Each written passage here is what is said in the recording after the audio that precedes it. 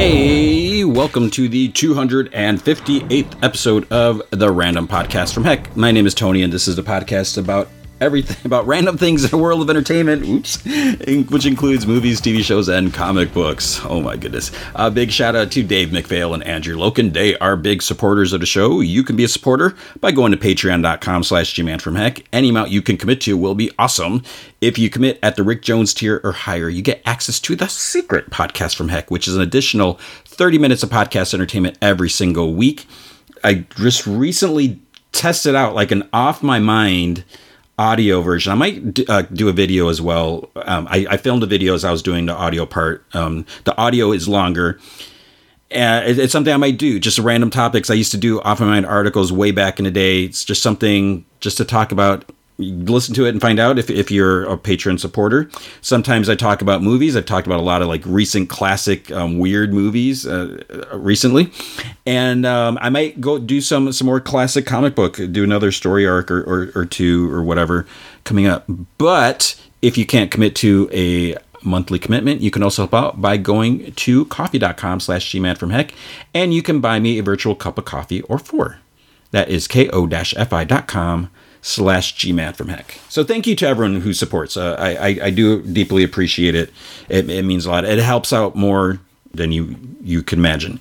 And you can also tell that intro, I should just like use the same intro each time. I don't do that. Obviously, I messed up after 257 times doing the same thing. And anyways, so this week, we'll see how I'm not even sure how long this week's episode will be. Last week's, I don't understand how it happened. Last week's was so incredibly short compared to normal because they've been like 4 or 5 hours lately. But last week's was like just like 2 hours and 15 minutes or something like that. I think part of it was with the Netflix shows and where I was covering like half the season, like Resident Evil and Umbrella Academy. That usually tends to add like pretty close to an hour of content just on that.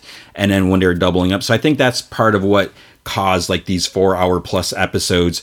I know some people love them. I personally, I can't imagine everyone saying, yes, give me a 4 hour podcast every week. I could do that. I could try to do that. I can make it happen. I don't know what I would talk about for 4 hours. I just don't think people would necessarily want 4 hours. You got other things to do, other things to listen to. I get it. So thank you for listening, to you taking your time to listen to this. And I should get to the point so this doesn't become 4 hours of me just talking about this. So with this week, we've got a lot of the regular shows. There's a lot coming out this week that's not going to make the cut. So I'm just going to be straight up with that. It's just a matter of convenience and just trying to balance everything.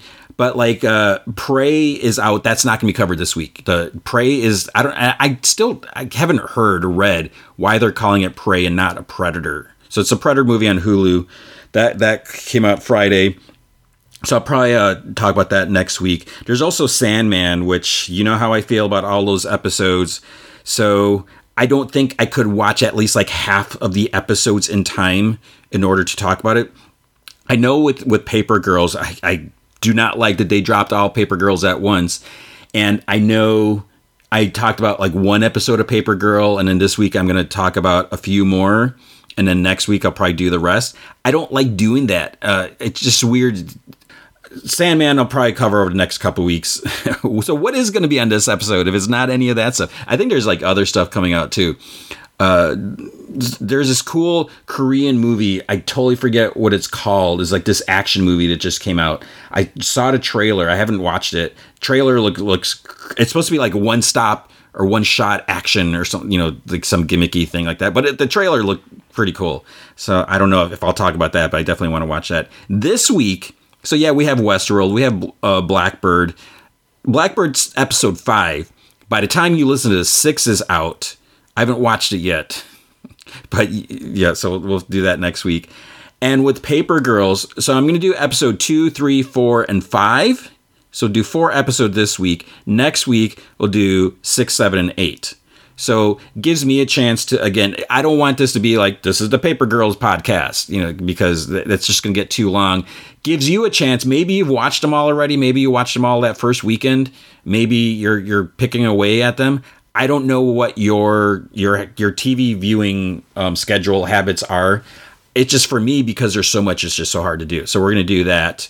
And then there's one episode of Harley Quinn that came out this week, and movie I've been really looking forward to since I saw the first trailer, and then I listened to the audiobook, Bullet Train. And so I definitely have some things to say about that. But let's get to the news. There's some big crazy news, and a lot of people are like unsettled and unsure what's going on. So with the new CEO for Warner Brothers Discovery, whatever they're even calling themselves now. So David Zaslav, he is like canceling some stuff. Batgirl HBO Max movie, which was like pretty much done, the 80 million, 90 million, whatever dollar movie, canceled. And what makes it worse, I mean, I feel it's horrible for everyone involved. I mean, you're shooting this movie, you're pouring all your heart into it, trying to make this the coolest effort. And there's some talk like, oh, it didn't test well with some audience. Maybe that's the case or whatever, but these people are working their butts off to do the best that they can. And then it's just going to be canceled. And not only is it just canceled, but some of the talk is that they're going to use it as a tax write-down. I guess it's different from a write-off. So a write-down, you're just basically saying this is a complete loss. So, $90 million, give us a break on other stuff. That's seems insane. So if they do that, I guess that means that it's not going to stream on HBO Max, not going to stream anywhere. So it won't be like popping up on Hulu or Netflix or something like that. And it won't be in theaters. It won't be, I don't even think it'd be like released on Blu-ray or anything like that. That is crazy. Even if it's a mess, I still want to watch it. And the thing is, I'd rather watch Batgirl. I think I would rather watch Batgirl than the Snyder Cut of Justice League. I would be totally fine if I never watched Justice League, the Snyder Cut. To me, personally, it didn't add anything. I know a lot of people loved it. I'm glad you loved it. I'm glad you had 4 hours of optimal entertainment or whatever it provided for you. That is, and I'm being totally serious. No sarcasm at all. Just for me, it was fine. I mean, it enhanced the original, I guess, but I was fine if I never would have seen it. I haven't watched it since then. I haven't gone back like, oh, I kind of want to watch it again. I really want to watch Batgirl, and I had some questions about some, certain things, but I really wanted to see what they were going to do with it. And I think it's a shame that it's just canceled. Is there any chance to, it's not even like, let's try to do some reshoots. Let's try to fix it. It's just like, let's just kill it. And that just seems crazy. Along with that, there was going to be another Scoob movie, CG movie with Zac Efron and whoever else was voicing the characters. It was supposed to be like a holiday one, and the producer on that, I saw on Twitter or something like that, he's like, it was almost done and it looked beautiful, and he's saddened that it's not happening. After Comic-Con and getting talked to Matthew Lillard again, it kind of made me sad when he said that he was really sad that they didn't ask him to do it, and he's like, I think it was a mistake. So good for Matthew Lillard, but maybe it's karma, but that's still that's not nice to say. It may not have been the best Scooby-Doo thing. I didn't mind the movie. I think it had some merit. I would question some of the casting things, but I question a lot of voice casting. Sometimes when you do that, so that's gone too. It's just like it's crazy that they're doing this, and there's like some stuff that they want to focus more on theatrical releases. And I thought I saw something about like less scripted stuff. Does that mean you're doing more like reality show? And I don't even know like what's on Discovery Plus or, what type of live action. I feel like it's more like educational stuff. Maybe I'm thinking more like National Geographic, whatever. I don't watch it personally. I don't know what this, there's talk of like merging the two streaming platforms. I'm worried what that means. I love HBO Max. I think they have a great platform, and it's amazing. But they've even like quietly taken away, like removed some of their movies. And because usually you're like, oh, this is leaving at the end of the month and everything. Like the American Pickle with Seth Rogen, that's gone. And I was just talking to someone about that recently because they hadn't seen it. I was like, yeah, you should see it. It's pretty funny. You know, they did a good job. That's just gone. Why? You know, maybe they're going to try to stream it somewhere else, you know, make some more revenue off of it. Maybe they're going to release it on Blu-ray. I don't know if it ever was, but I'm just really concerned. And supposedly stuff like Peacemaker is safe, that, you know, they're not going to necessarily cancel that, like, because they're trying to cut costs. And I get that whatever was going on, maybe this new CEO, he's like, okay, we need to clean up. We need to clean house. We need to, you know, there's too much money being spent here and here and here. Let's try to tighten things up. And I get that, you know, trying to put more quality stuff and not quantity, but still, come on, man. Are we going to get Doom Patrol another season? When I watch Harley Quinn this week, you know, a lot of time with the HBO Max stuff, they give you like a little trailer preview for something else on the streaming channel. And there was a commercial for Doom Patrol trailer or whatever. And at the end, it's like all episodes streaming now. There's no mention of like, what is season 4, right? It's no like new season coming soon or next year or anything like that. It's just like all episodes. So that, to me, maybe I'm just reading way too much into it. It makes me feel like that's it. We're not getting anything more. What about like Our Flag Means Death? I didn't watch it in the beginning, but I've been picking away. I think I'm on episode 7, and I'm digging the show. I want another season of this, but I don't think it was like gangbuster ratings. I'm just really concerned. There was a statement from Warner Brothers. It says the decision to not release Batgirl reflects our leadership's strategic shift as it relates to the DC Universe and HBO Max. Leslie Grace is an incredibly talented actor, and this decision is not a reflection of her performance.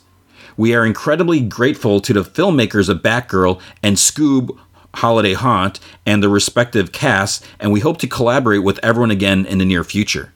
If it were me, and they're like, hey, you want to try out for this movie at Warner Brothers? I'd be like, heck no. I'm not going to pour my creative juices, my creative energy, just to have it all taken away. Because that would be horrible if you do all this stuff and then no one gets to see it. And I'm not saying it's just so much about like getting praise or pat on the back. This is what you do. And I'm sure they are incredibly proud of all the work, hard work and tears and effort that they put in, and then it's just getting thrown away. It's just like, sorry, no, we don't care about it. We're just gonna toss it and cut our losses or whatever. That just seems crazy. I just don't understand this idea, and I really don't know what to say about that. I'm going along with that. The other question is, well, if that's gone, what does that mean? Is this going to be their opportunity? Are they going to get rid of the Flash also because of all the Ezra Miller controversy? Apparently, that's not the case. Zaslav confirmed via a Variety that the Flash theatrical debut is still on track for June 23rd, 2023.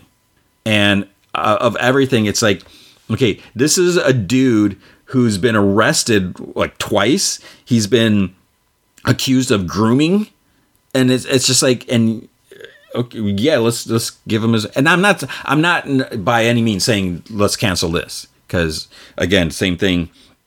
A lot of people involved with this, but I don't know. So it's interesting. In the statement, Zaslav says, "We have seen The Flash, Black Adam, and Shazam 2. We are very excited about them. We've seen them. We think they are terrific, and we think we can make them even better." Okay, so what does that mean? Are you going to make some more tweaks and change some things? Maybe. It's like, okay, if you're, being true to the source or whatever, have at it. Because they said that, they're not going to release anything that it's not ready. So with Alan Horn on board, they're like, we think, or they said it's very similar to the structure Alan Horn, Bob Iger, and Kevin Feige put together effectively at Disney. So they're trying to be like Disney, right? We think we can build a much stronger, sustainable growth business out of DC.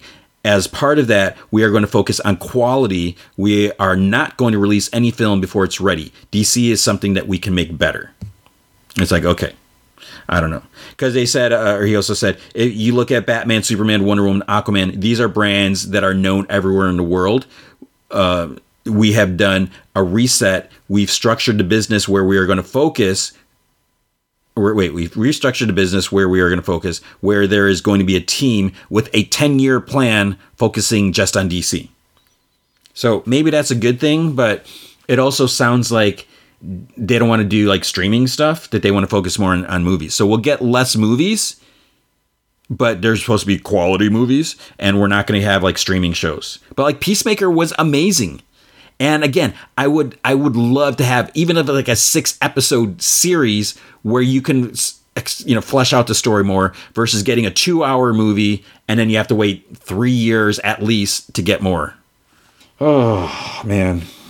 So I don't know. I really don't know what's going on. And then going along with like Michael Keaton, supposedly Michael Keaton shot a scene for Aquaman 2, but there's some questions about that. It's like, wait, so Michael Keaton's going to be in Aquaman 2, but then there's a talk about Ben Affleck being in there. So it's like, are there going to be 2 Batmans in there? And there is supposedly, I don't know how much Aquaman stuff has been done, but I think it was said that some like audiences were confused. Like, why is Michael Keaton there when it's supposed to be Ben Affleck? But the other thing also, I believe originally Aquaman was supposed to come out, or no, Flashpoint, whatever it's called, was supposed to come out before Aquaman, but now that got switched because Aquaman's supposed to come out in March, but the CEO didn't even mention Aquaman, so that's a little concerning. But maybe that's why Ben Affleck was on set. They're like, okay, we shot this scene with Michael Keaton, but because we're changing things, and because The Flash isn't out yet, so we have to bring in Ben Affleck back. And then somehow they convinced him to do it. I don't know. Hopefully, fingers crossed. And, I want the best. But it sucks for those that, work their butts off. So we'll have to wait and see, what's going to happen. 'Cause I have no idea. Speaking of the other Flash, the CW Flash, The Flash is going to end with season 9. It's official. And so next year, 2023, and it's only going to be 13 episodes. Okay. That's a bummer. I mean, it's going to be the longest running CW show. I guess it's not really surprising. Maybe that's something else Warner Brothers is like, let's cut corners, cut costs there as well. And, maybe it's just time. Maybe they just not sure what else. I have no idea. I don't know. Also, I guess now it's official. I thought it was official before. Lady Gaga apparently is confirmed to be in Joker, whatever it is, Joker 2. I don't know I forget what it's called. Something French. I don't speak French. No offense if you speak French or are from France. It's coming out October 4th, 2024. So it's like 2 years from now to make a Joker 2 movie because all the special effects and CG and right. I don't even know. Is the story written? Is it going to be a musical? That's what people are saying. Joker was a good movie. I will admit that. I don't think it should be a Joker. It should not be the Joker. It should not be even, branded with the DC logo or anything like that. This is not the Joker. We should not know who the Joker was before. We should not know his name. And I know there's a glimpse, the Killing Joke and stuff like that. I just don't think we need to go there. And that to me, that doesn't feel like the Joker. So it's Elseworld, whatever you want to call it. So we have that to look forward to, I guess. Wyatt Russell. So he played U.S. Agent in Captain America and Winter Soldier, Falcon and Winter Soldier, and he says Marvel hasn't called him yet for Thunderbolts movie. It's still early, Maybe they're like, well, we need to get it. We want to do this movie. We got to do a script first. That being said, they still need to kind of confirm, like, hey, Wyatt Russell, we're going to do this movie. Clear your calendar for ... whatever dates, because he hasn't been called yet. And then maybe, he needs work. everyone needs work. You're an actor. You're not just going to sit around waiting. So he might sign up for something else. They're like, and then there's going to be scheduling conflicts. And then what? Then it's just like, oh, we just won't use him or write him out. No. So I don't know. I hope it all works out. Who knows? Sad news. Nichelle, I don't know why that doesn't sound right to me. Nichelle Nichols, Lieutenant Uhura from Star Trek, passed away. So natural causes. 89. So that's always sad. It's weird, and I know it's as like some of us, like myself, are getting older, more people that we've known or grew up with or seen whatever, they were older than us to begin with, so they're passing away. You're looking at like all these comic legends who are like passing away, and it's always sad. But I mean, hopefully she had a happy life. She was 89, and it's always sad when the time comes. I mean, but that's the circle of life or whatever. So it's sad. Star Wars Andor, K2SO is not going to be in season 1. They're going to wait till like season 2. And I guess the idea is from like a storytelling point of view, whatever. I guess it'll make sense. They're like kind of like wait and see, you'll see what we're talking about because they don't want to spoil things. But so I guess the seasons are 12 episodes each, because I when I first heard about it, it's like 24 episode season. I think that's what I talked about. I'm like, what? That is insane. So I think they're talking about 12 episode seasons, which 12 is still a lot. I don't know if I said 24, but 12 is a lot, considering like we get 6 episodes of Moon Knight and Ms. Marvel. The first season is supposed to be like Andor's like earlier years, and then the second season is going to be like the next 4 years, and then it's supposed to end with like leading right up to Rogue One or something like that. It's just interesting. Did I talk about? I don't even remember when the trailer came out. Did the trailer come out this week or was it last week? I don't know if I talked about it. I absolutely cannot remember. The trailer is very interesting. It doesn't quite feel like Star Wars, and for me, this is something that I've talked about a lot. It's like, why do I care about these characters if it's not Luke Skywalker or Han Solo or, any of these core characters? And yeah, you have the Mandalorian, but, you got elements of Boba Fett, who I love. And, you got Grogu, and, there's other things that kind of still sort of tie it together, that they've like, bridged it in and out, whatever. So with Andor, I did enjoy Rogue One, and part of it is because there was a Death Star story. So there's your connection. So with Andor, this is really pulling itself away from the Skywalker saga or whatever you want to call it. These there's no Jedi. We may see some, but there's no connection to any of our familiar, quote unquote, familiar characters.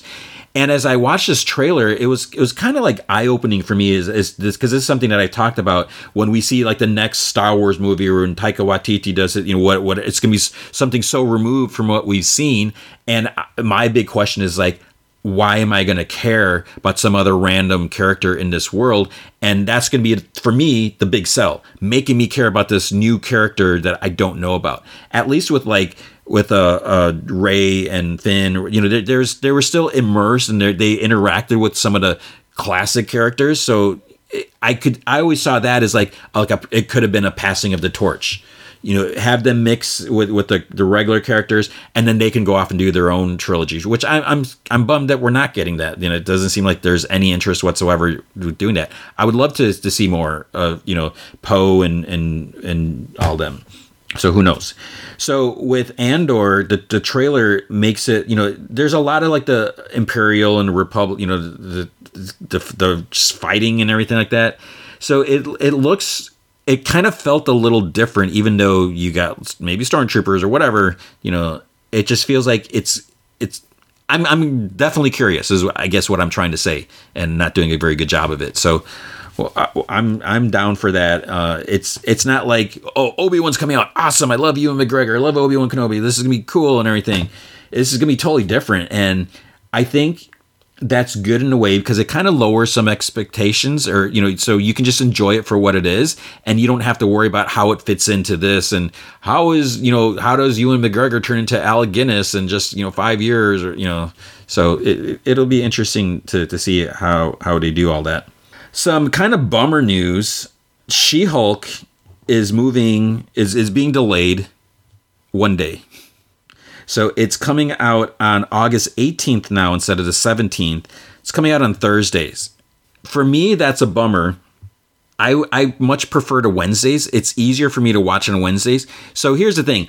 Often, or sometimes, not often, but a lot of times, I'll try to record the podcast on a Friday. Maybe a Saturday. So that way I can like edit and everything, have it ready to go Sunday. Because, I work during the day and everything, just trying to balance everything. So having it out on Thursdays, and there's other stuff that comes out on Thursdays. Like the Harley Quinn or whatever, HBO Max stuff usually comes out on Thursdays. And that's why, again, just letting everyone, spilling the secret, sausage, maybe all that stuff. That's why a lot of time the Friday stuff doesn't make the cut, because it's hard to squeeze that in. And also I tend to watch the movies Thursday nights because my theater does like the, 5 o'clock or 7 o'clock, whatever, previews Thursday night, which is awesome for me because that way I don't have to try to go, after work on Friday or whatever. So I know it's just one day, but I like the Wednesday, and I'm so glad. Don't do it on Friday because that's when Netflix drops everything. And, there's too much competition. So Wednesday was like awesome. And it's just, I don't understand why they think Thursday's better, because also like Amazon and Apple tend to drop things on Thursdays. Like on the West Coast, things tend to come out at 6 p.m. They kind of sneak out and they're up. So I don't know, but we'll have that. Some other bummer news. Sony's Garfield is coming out on February 16th, 2024. Oh, Chris Pratt Garfield. I don't understand. So if you're looking forward to that, it should come out on a Monday. It won't happen. So we have that. And then the last bit of news, which is not bummer news, but maybe Moon Knight Season 2 is happening? I don't know. So there's you may have seen the TikTok video. The director, Mohamed Diab, his daughter does videos like everyone's always asking, when's the next season coming out? And then Mohammed is like Moon Knight or something like that. And then Oscar Isaac's like, why else would we be in Cairo or something, maybe. But Oscar Isaac full on beard. And I don't, the speculation is like they can't be filming season 2 already because it hasn't been announced. But that doesn't mean anything. They could be working on it already.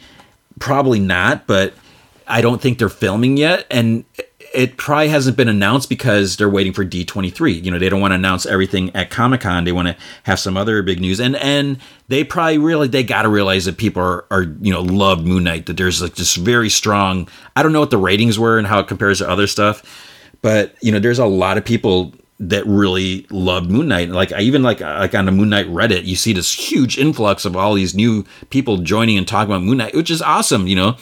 I'm not gonna like try to claim ownership over this character who I deeply, deeply love.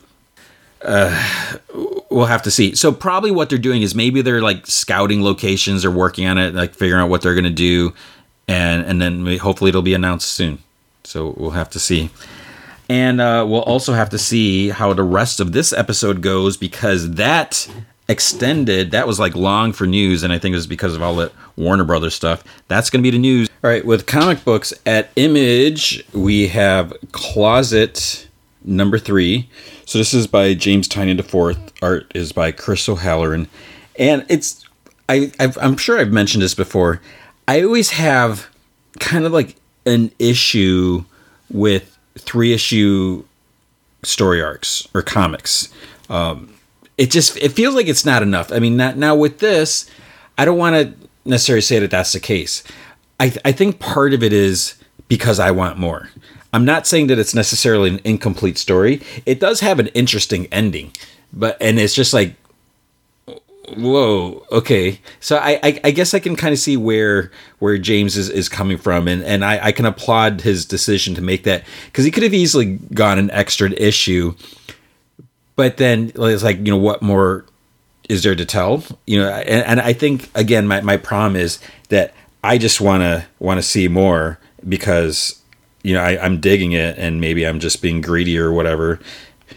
So what this story is, there's this kid who is scared of his closet, and he says there's like a monster in there, and the dad's got some issues. There's some stuff going on. You pick that up in the first issue where you see he's not totally there, and he's dealing with some stuff, some tension in the marriage. They're moving across the country, so he decides he wants to take his son, drive his son across the country while his wife goes with the movers or whatever, or just goes faster because she's starting a new job. That's why they're moving.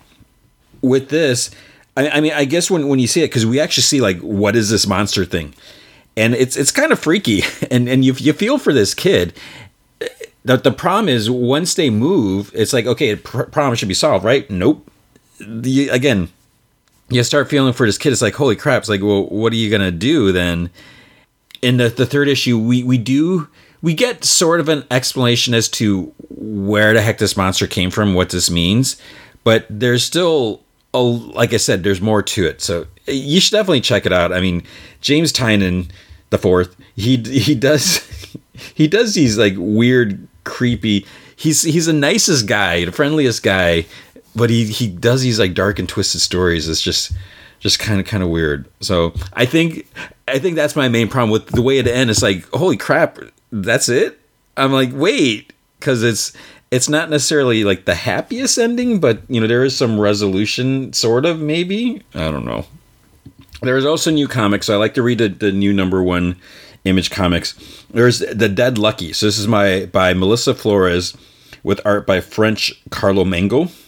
I'm not sure how I feel about this comic. It's interesting. I need to see where this is going to go. So here's a synopsis. San Francisco is changing. Tech consortium Morrow is building the city of the future with quote-unquote peacekeeper robots looming on every corner, and wherever Morrow isn't, the Salvation Gang is. Bibiana Lopez Yang is changing too. She came back from Afghanistan with PTSD and the ability to control electrical currents. If she can't hold it together, she might... Scratch that. If she can hold it together, she might be the hero San Francisco needs. But against an enemy this big, it isn't enough to be good. She'll have to be lucky. So there's a few things going on here. It's definitely an intriguing story, and it does have like a different take. So it's slightly futuristic, and then there's like the corporate versus the people, and then there's the gangs, and there's attacks, and there's like powers, PTSD. So there's a lot going on here. It's definitely interesting. I just have to see. It didn't completely click with me, but I am intrigued to see where this is going to go. And I feel like, I don't know if I missed something. It's like, wait, how did she get these electrical powers? I don't know if that's something that I miss, like an explanation somewhere. Was I not reading carefully, or is it something that we're going to discover? Maybe we will in the coming issues. So there's definitely some a lot going on here.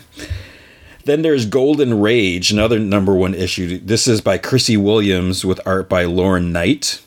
And it says, in a world where older women who've been deemed useless to society are abandoned on an island, Golden Rage documents their golden years of making friends, baking dessert, and fighting to the death.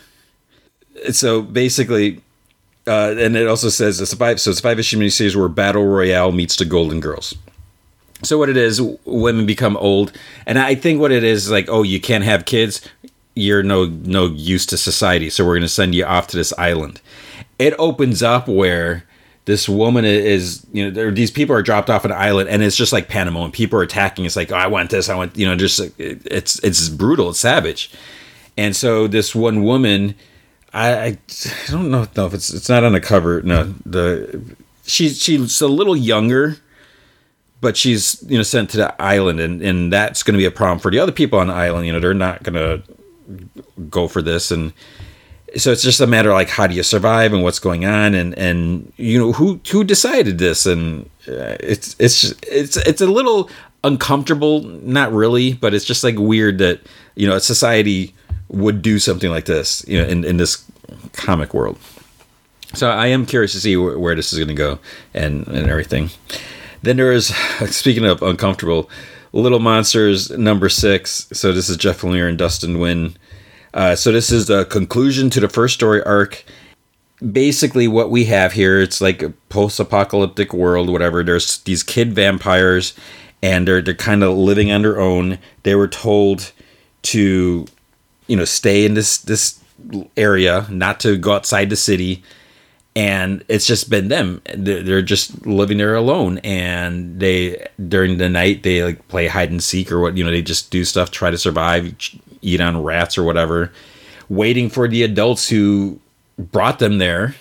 And then a couple of kids discover human and get a taste for him, and they're like, whoa, why weren't we told about this?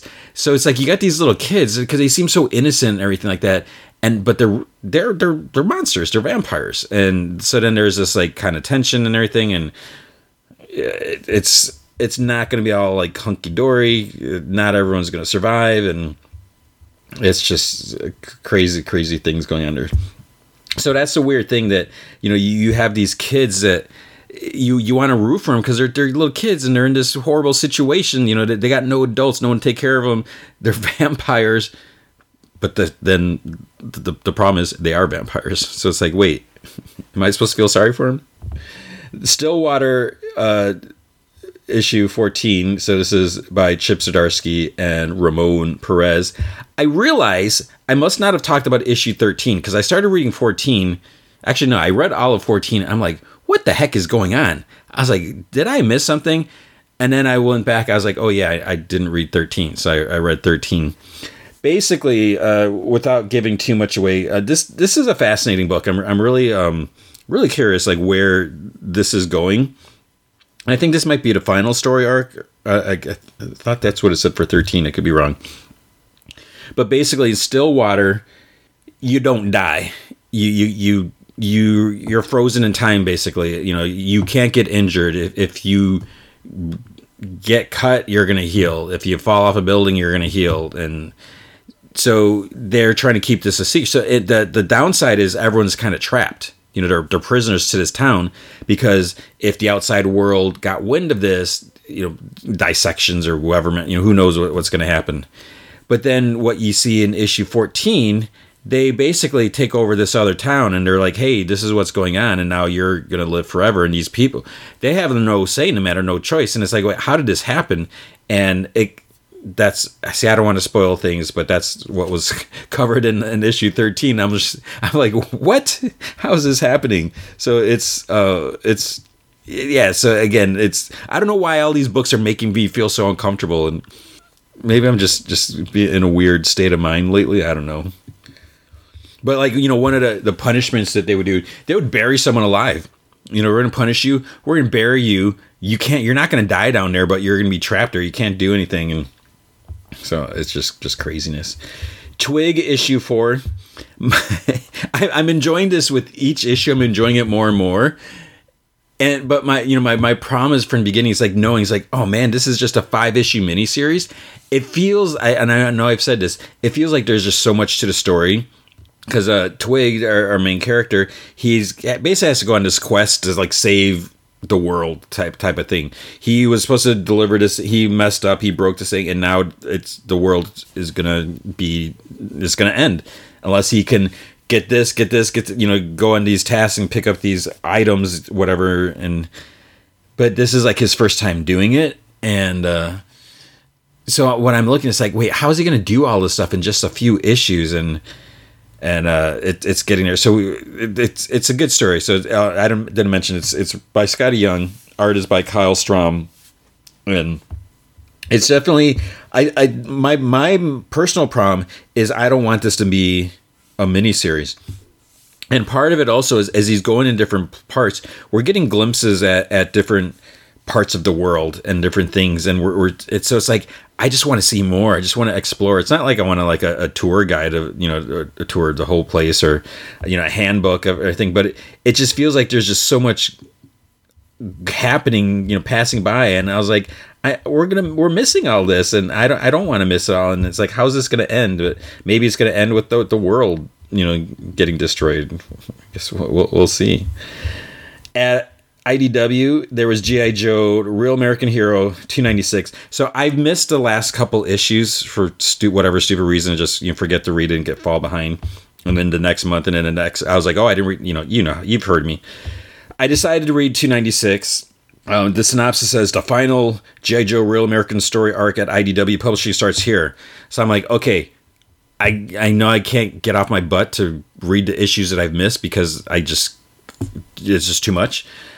I know it sounds crazy, but I was like, okay, I'm not going to pass this one. So I started reading it, and it's okay. I think my promise, we have this Cobra. So in Cobra Island, okay, using a brand new casino on Cobra Island as front, Cobra has been busy behind the scene resurrecting dangerous villains and heroes alike in hope of creating the deadliest Cobra army ever.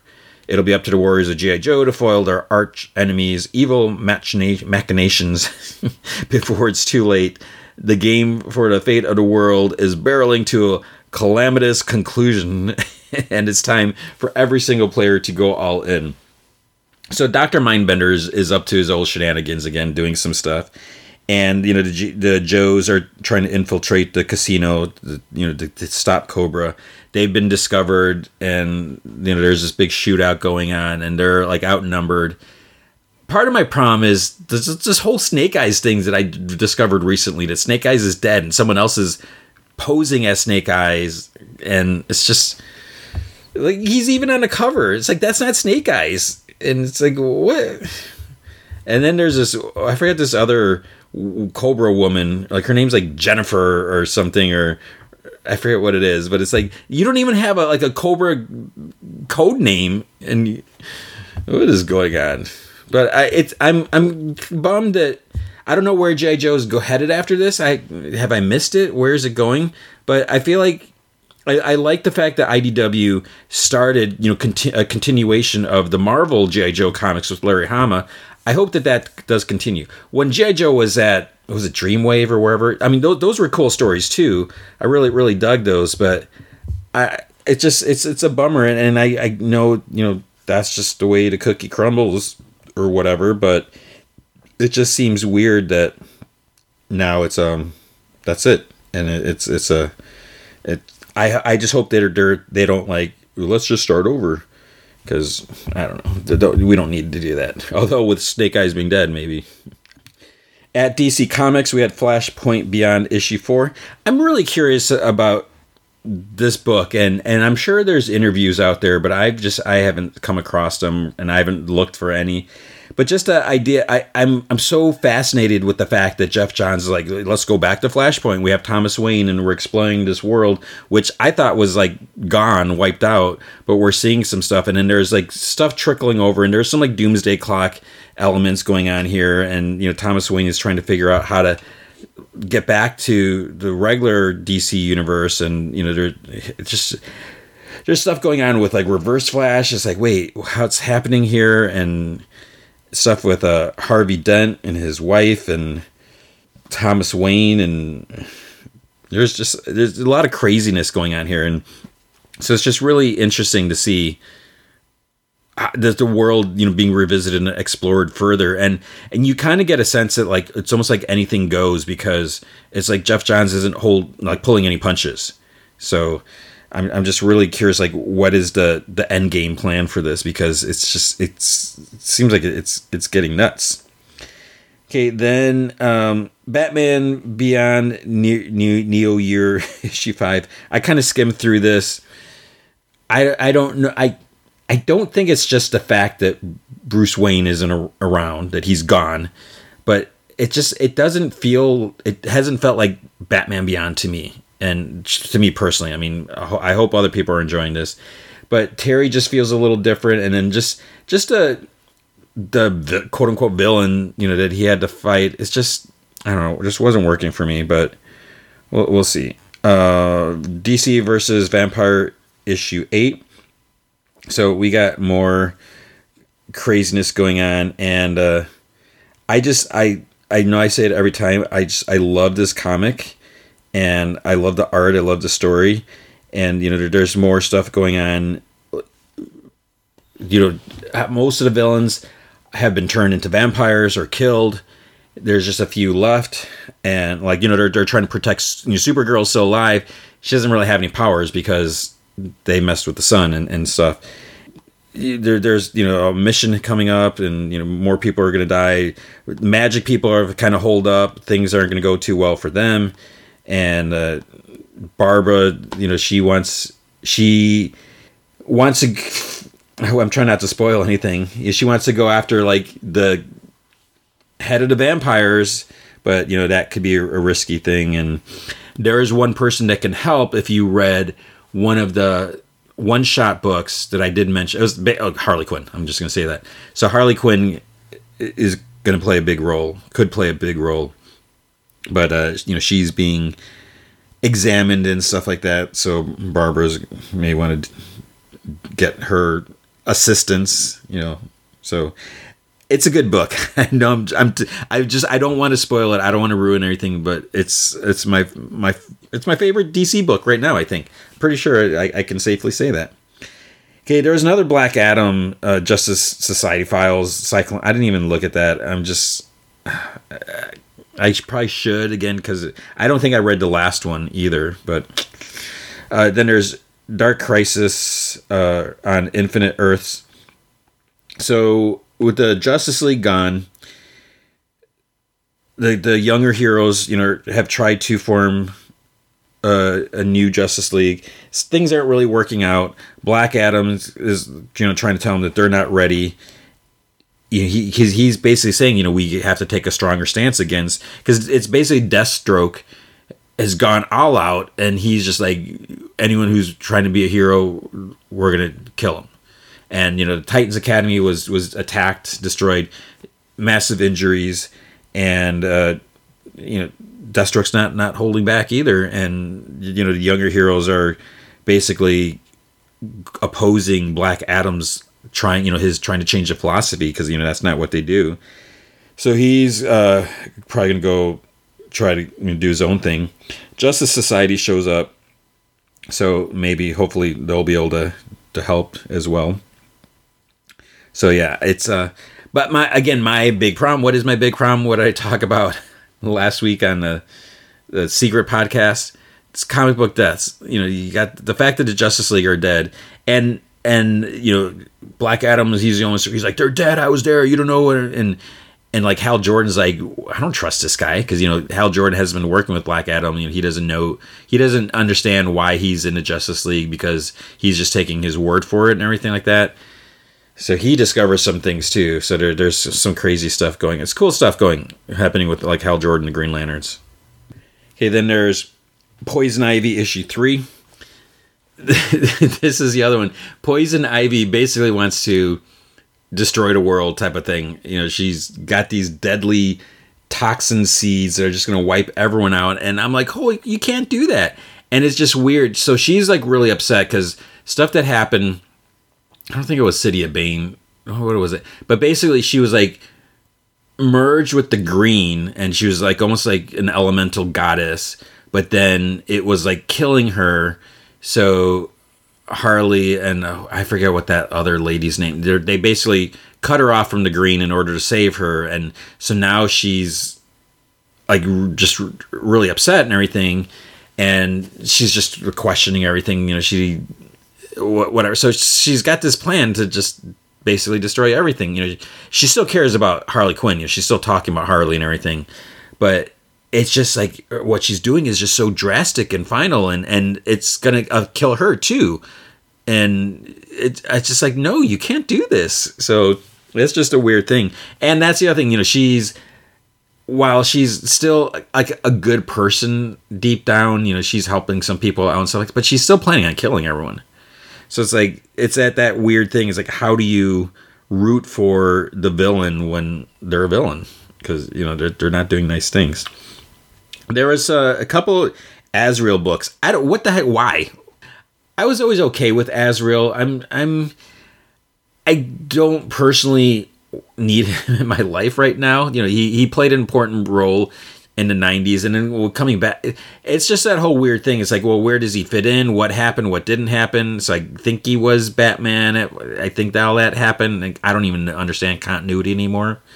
So we had Sword of Azrael, Dark Knight of the Soul, and then Sword of Azrael. I think, it's weird because I think you're supposed to read Sword of Azrael, Dark Knight of the Soul first, but then Sword of Azrael kind of feels like it jumps back a little bit And so there's just some confusion. But the first one, Sword of Azrael, Dark Night of the Soul, Azrael, I'm pretty sure that's the one I read first, where he's hanging out in Gotham doing some stuff, and then Batman's like, "Oh, we don't kill in Gotham." He's like, "Dude, I'm not," because there's like someone was killed, and he's like, "They're killed with a battle axe. I use a flaming sword." Blah, blah, blah, blah. Batman's being Batman. So it's just the whole religious aspect of the Order of St. Dumas and this and that, and just, I don't know. I don't have a problem with religion or anything like that, but I don't know. It just, I guess Azrael's just not my favorite character. And I just don't know where it's going to go when you have someone trying to seek vengeance, but it's like, they're not going to kill. Are they going to kill? If they're going to kill, then they're not a hero. They're anti-hero. So I just think my main problem is where does this fit in, and why are we getting Azrael? Because wasn't there like a dude that recently in Catwoman that was kind of tied to the Order, and wasn't he like a descendant or relative of John Paul Valley? Wasn't he something else Valley? I didn't like that guy. I don't know. New champion of Shazam. So this, I did enjoy this. This is what's interesting about this. I kind of missed the fact that this was even happening, because I don't care for the fact that Shazam, that Billy Batson is stuck in the Rock of Eternity, that he has to stay there and kind of keep things together. So because he's not there, the Shazam family, whatever, has lost their powers because they can't share the powers or whatever, and all this stuff. Oh, I didn't mention it. So this is written by Josie Campbell. The art is by Evan Doc Shanner. So that means it's going to be like awesome, amazing. So with the family trying to do their own thing, Mary's like, well, it's time to go off to college. And, she's going and she meets her roommates and she's really excited and everything like that. And then one of her roommates like has a rabbit, and the rabbit starts talking to her because the rabbit's happy. And Billy actually sent the rabbit to kind of talk to her about doing, it's like, you have to take the power now and you have to be a hero. And she's like, no, dude, I have classes. I can't, go off and do this. And the other thing is, because now she's the only one with the power. So she's like 5 times as strong as she was before. So there's definitely some interesting things. I always like Mary Marvel. I feel like she often was underused, and because she was like second string to Shazam, and it was all about Shazam, and I feel like she didn't get the respect that she did. So I like the fact that she's there. I still wish we had Shazam, and I don't understand like what the decision, like what they've been doing with him. I don't like the fact when let's bench this character, kind of like what they did sort of with like Superman. Let's bench Superman so we can get Jonathan to be, son of Kal-El to be Superman. But it's like, why can't we have both? So we'll see how long Billy's going to stay at the Rock of Eternity, because the Rock of Eternity is like in hell. So he's like, it's just crazy. Batman 126. So with this stuff, Chip Zdarsky and Jorge Jimenez, things are not good in Gotham, obviously, and Batman kind of gets in over his head. So like, something bad happened to Tim Drake last issue. So, Batman is really cautious about the family and everything like that. And then he gets attacked by this like robotic thing, and he's like in over his head, and he's trying to deal with it. And then like the rest of the family comes in, they can't take it on either. So it's just, things are just getting worse and worse, and it's not looking good for anyone. And then Batman at the end, he has a way to deal with it, and it's a real curious decision. Like, okay, where is this going to go? So basically, you'll probably see it on the upcoming cover where he has like it's a costume that we've seen before.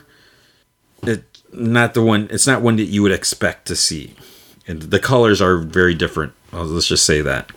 Then there's a Catwoman backup story where Penguin is dead, spoiler, and so there's this big search for his heirs going out, because it turns out Penguin had a bunch of kids, and Catwoman was like even surprised. It was like, how could this happen?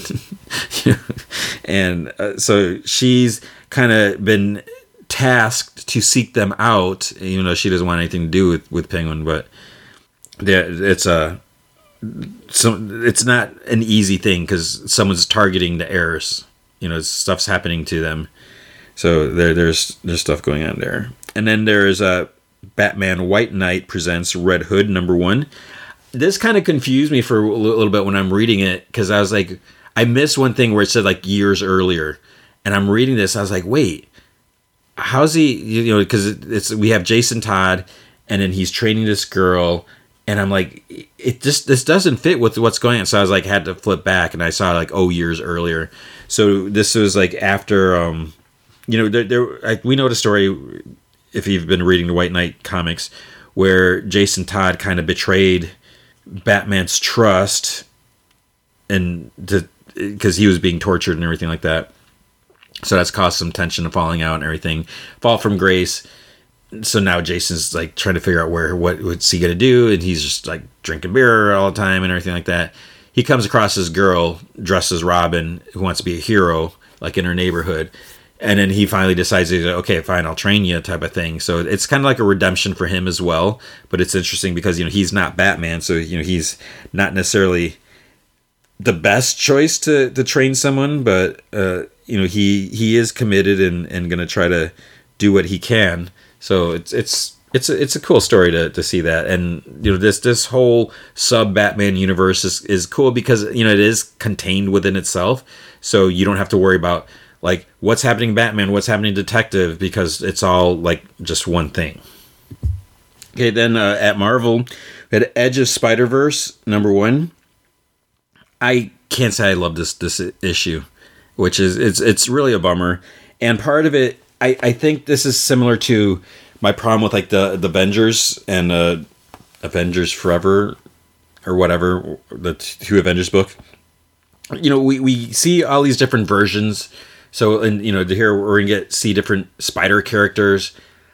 Part of me is like, I don't care. We have so much as it is. And yeah, some of them are going to be created and, maybe it'll be cannon fodder or whatever. But I just feel like I don't need more Spider characters. Like, so in the first story, which is written by Dan Slott, it's Spider Laird. And we see this version of Peter Parker or Spider-Man in like the olden times, and I just didn't care. I did not care about this character. I couldn't invest myself in a story. The second story is Araña, Anya Corazon, and I really dig the character. This was written by Alex Segura, which I dig his writing. Kaio Mahado does the art, but it's we get to catch up with Anya. She was recently in Black Widow with the Kelly Thompson book. So she's in college and some stuff's happening. Her power seems to be like fluctuating. What's happening? You may have seen she's gonna get a new costume, which is cool because it's almost like a callback to her original costume. Her black costume that she's kind of had, it fits her. It makes sense. I don't know. There's something about it. I don't want to say it feels generic, but it just seems like it's okay. But there's something about the older costume. The older costume is not super practical. It's like, I don't think she can wear that like under civilian clothes and everything. And she's got the big goggles. I think the goggles is like a cool look and everything. And her hair is just like all. Psh. But so I enjoyed this story. And there's some stuff with Madam Web, the new Madam Web, Julia Carpenter, and she's trying to tell Anya that there's stuff coming up, so she got to be ready. Then there is Spider Rex. I was kind of confused trying to read this. It's like, wait, what's going on? Because so we have it's Spider Tyrannosaurus Rex, and then there's like a Green Goblin like pterodactyl. But then there's like this meteor that came, and I think there's like spiders in the meteor. So it's like, I wasn't sure. At first, I wasn't sure. It's like, did the meteor crash and give the Tyrannosaurus the powers, but then there's like another image where you see the Tyrannosaurus like in a crater. So I was like, wait, was he in the meteor? And then and it just seems like, oh, let's make a spider dinosaur, to be weird and quirky, but it's like we already have Spider-Ham, and that's its own thing, which is brilliant on its own. Don't need a spider dinosaur, I feel like, oh, this could be funny, but we're going to actually take it seriously. I just wasn't really into it. And then the Spider-Man Noir story, I don't know what it was. I'm trying to read this, and there's some interesting aspects of the story, but I couldn't get into it when I was reading. I'm just like, okay, I don't know what it was, and maybe it's just the mindset when I was reading it. Maybe I need to try to sit down again. I like Spider-Man Noir. In the comics, he was fine and everything. I dug it. Obviously, in Spider-Verse, he's way cooler. Nicolas Cage and everything. I feel like it's totally different. That they should not be compared. So I don't know. There's just something. I just wasn't in the mood for it, and it's just weird. Ghost Rider issue 5 came out. I decided not to read this. It's just another weird thing where it doesn't feel like it's working for. Next week, there's gonna be no comics because nothing is working for me. I just don't know what my problem is. Immortal X-Men issue 5. So my problem with this is it's tied to the big what's it called? The big Judgment Day, the Avengers X-Men Eternals crossover thing. I don't really like this crossover, and the problem I'm having is like the Eternals, like they're like, oh, we need to wipe out all the mutants and everything like that, and it's like, wait, what did they do to you? And so we have this like kind of coming battle between the two. And then there's also stuff with Exodus. I have never cared for Exodus, and I realize as I'm reading this, it's like there's a lot to Exodus that I don't know, and I think I kind of purposely glossed over or just chose not to really care about him or have things stick. Like I forgot like that he's like super old. He's got this big rich history, and he wasn't conscious for all of it, but I just don't care. But he plays, this is like his issue in here. He plays like a big role in doing some stuff against it. The Eternals they're gonna try to attack Krakoa, and it's just kind of crazy. But Exodus is like, I don't care about Exodus. So it was a fine issue considering the fact that I can't stand Exodus. So if you like Exodus more than I did, you'll like that issue. But also, and the thing is, it's just weird to have this conflict with the Eternals. With often we see in the comics and Marvel suit, they're trying to get on the same page. Like we have the 10 Rings now with Shang-Chi. I get it. It makes sense from like a marketing standpoint where, you're trying to get new readers or whatever. But you would think with the Eternals that you would try to amp up their presence. We had the recent series by Kieran Gillen, right? And it was a decent book. When there's an interesting twist with now how their powers work, like how when they're resurrected or whatever, what that means. I mean, that's like a huge shift in, that they need to deal with. But now that the kind of set, you have this option, because there's like different groups of Eternals. And again, I am not an Eternals expert, so I'm kind of trying to do the best that I can with what I've pieced together just even recently. So you have like different sects, SECT, different groups of Eternals, not SEX Eternals.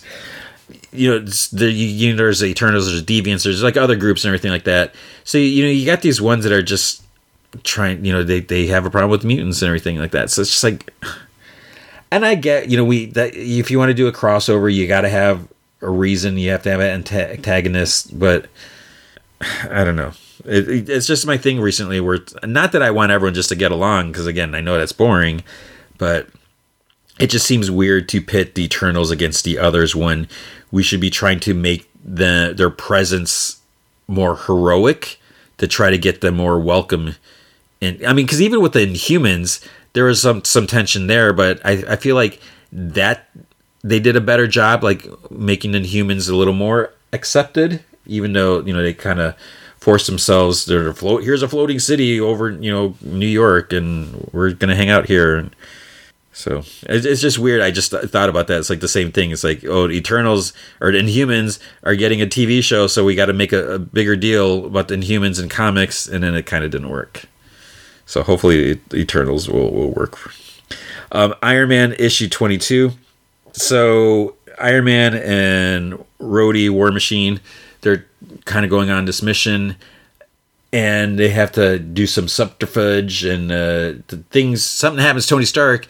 He's in a coma, or is he? And like stuff's happening, and it was okay. It's better than that Korvac story, whatever that was. Then there's a Legion of X, which I'm not reading this so much. I did kind of flip through this, and I totally missed it. Nightcrawler has like a new girlfriend, so she's I forgot her name. She's from I forget their name too. The other group of mutants. So her name is Z-S-E-N. Zasen. So she's one of the Iraqi, and I don't like Legion, so I can't read this book. But Nightcrawler's been in a weird place lately. But it's also, you know, so I did kind of skim through this, and then he also shows up. Maybe he might have showed up in X-Men Red 2, and it felt like it didn't like coincide at the same time. So I don't know if there was like some continuity thing. I don't know. You mean my continuity? Moon Knight issue 14. This was a look into like the psychological profile of Moon Knight. So we got Moon Knight, you know, Mark talking to Jake Lockley and Stephen Grant. And I don't know how I feel about it.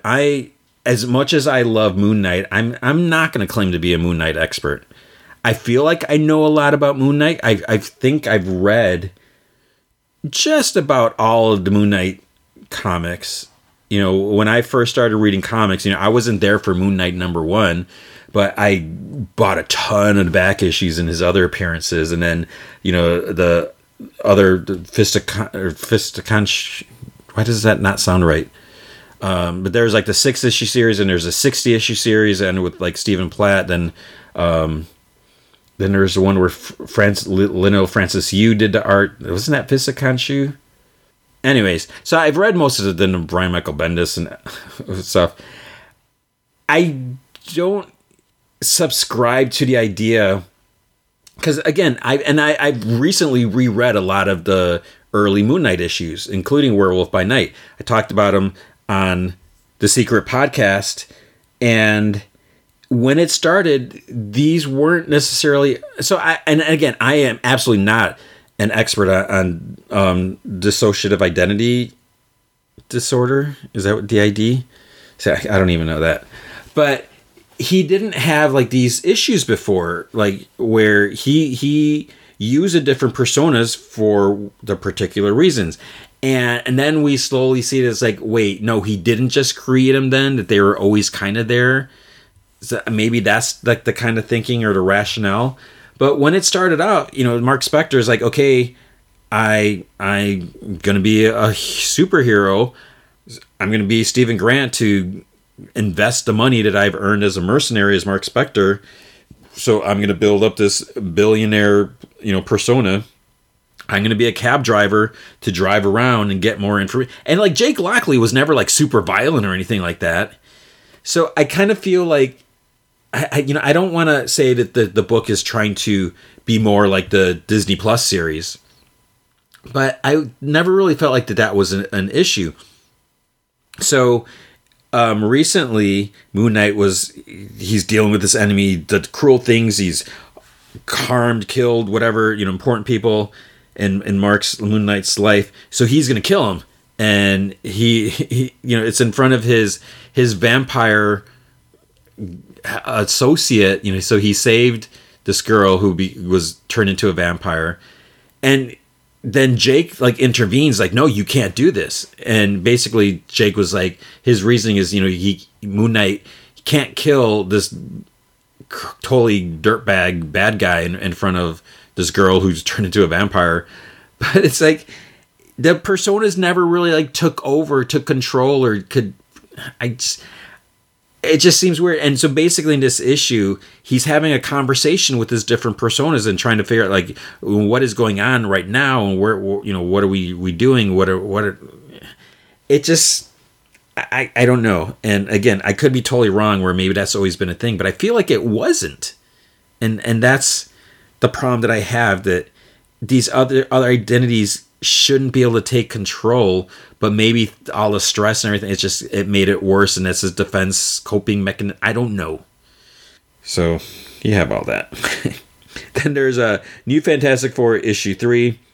I'm just okay with this. The art is actually, I was thinking about in this issue. So Alan Robinson, I believe, does the art, and it kind of reminds me a little of like Art Adams, and that's pretty sure, if I remember correctly, Art Adams did the art when we had the original 2-issue New Fantastic Four story arc.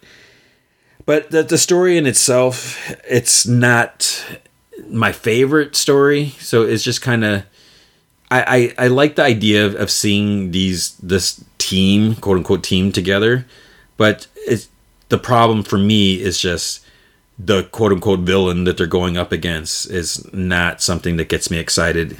So I want to see this story with them. But yeah, so we have that. And then something happens with Human Torch. So, that's going to... Fantastic 3 after this, what? Spider-Man 2099 Exodus. Something about this... See, I'm not into comics anymore, am I? Something about this is just not...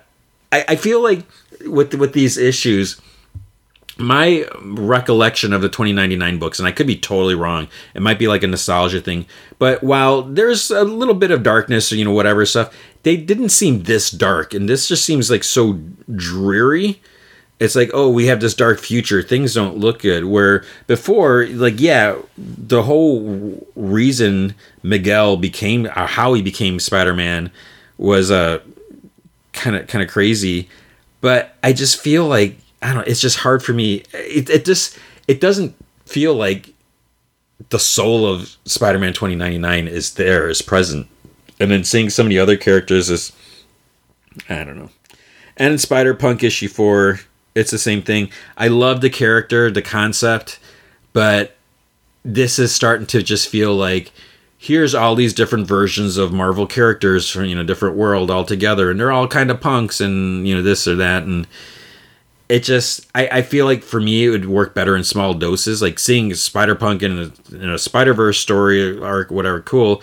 But then seeing his whole world, and just the fact that there's like all this, like the fact that like Taskmaster looks like, has like a Danzig hairstyle or whatever. And it's just, it feels like I get what they're doing and what they're trying to honor and everything. It just feels like it's too much, like it's overload. But I don't want to knock it necessarily. I don't know what is going on with me. And then X-Men 92. I was so excited when it was announced they're doing a X-Men 92 comics. Like, yes, we're continuing from the animated series. And then they're like, we're going to make a Krakoa. And I'm just like so over Krakoa. I can accept Krakoa in like the X-Men comics for what it is. But then that you got to bring it into X-Men 92. It's just like, it's just double what we have. And the fact that they like switch things, like spoiler, I'm pretty sure. So the whole issue with like Moira, like how she can like become reincarnated or whatever, that's like happening to a different character. Spoiler, Jubilee. It's like, what? I don't know what's going on here. But yeah, I didn't read that. And it's like, yeah. And then X-Men Red. I normally like this comic, but this one, it was tied to Judgment Day. And that just unfortunately, it kind of ruined it for me. So It feels like it's been a while since that's happened, because normally I'm okay with the comic crossovers and everything. And I was because I usually read all the books anyway, so I'm like, oh cool, more cohesiveness or whatever. But just because I don't care about this Judgment Day crossover, and now it's being forced on me. It's one thing if it's like it's just gonna be one book, then I could be like, all right, I can tolerate that. But then it's like in this book, and then it's in this book, and it's just like, oh. Here's another one. But thankfully, there's no other comics for me to talk about this week, and I apologize. Hopefully next week's better for me.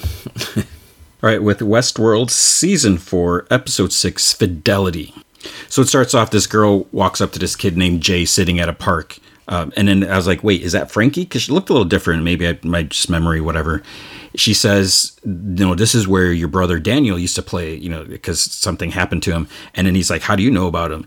So she's like, well, why don't you come with me? So he's brought to this guy and a lady, and he's like, where's my brother? So the lady is Uwade, Caleb's wife. So this is Frankie. But at first I was like, wait, is that? So she says that there's nothing that they can do for those who they've already found. And he's like, who's they? She's like, the people her brother tried to warn him about, the people who took him away.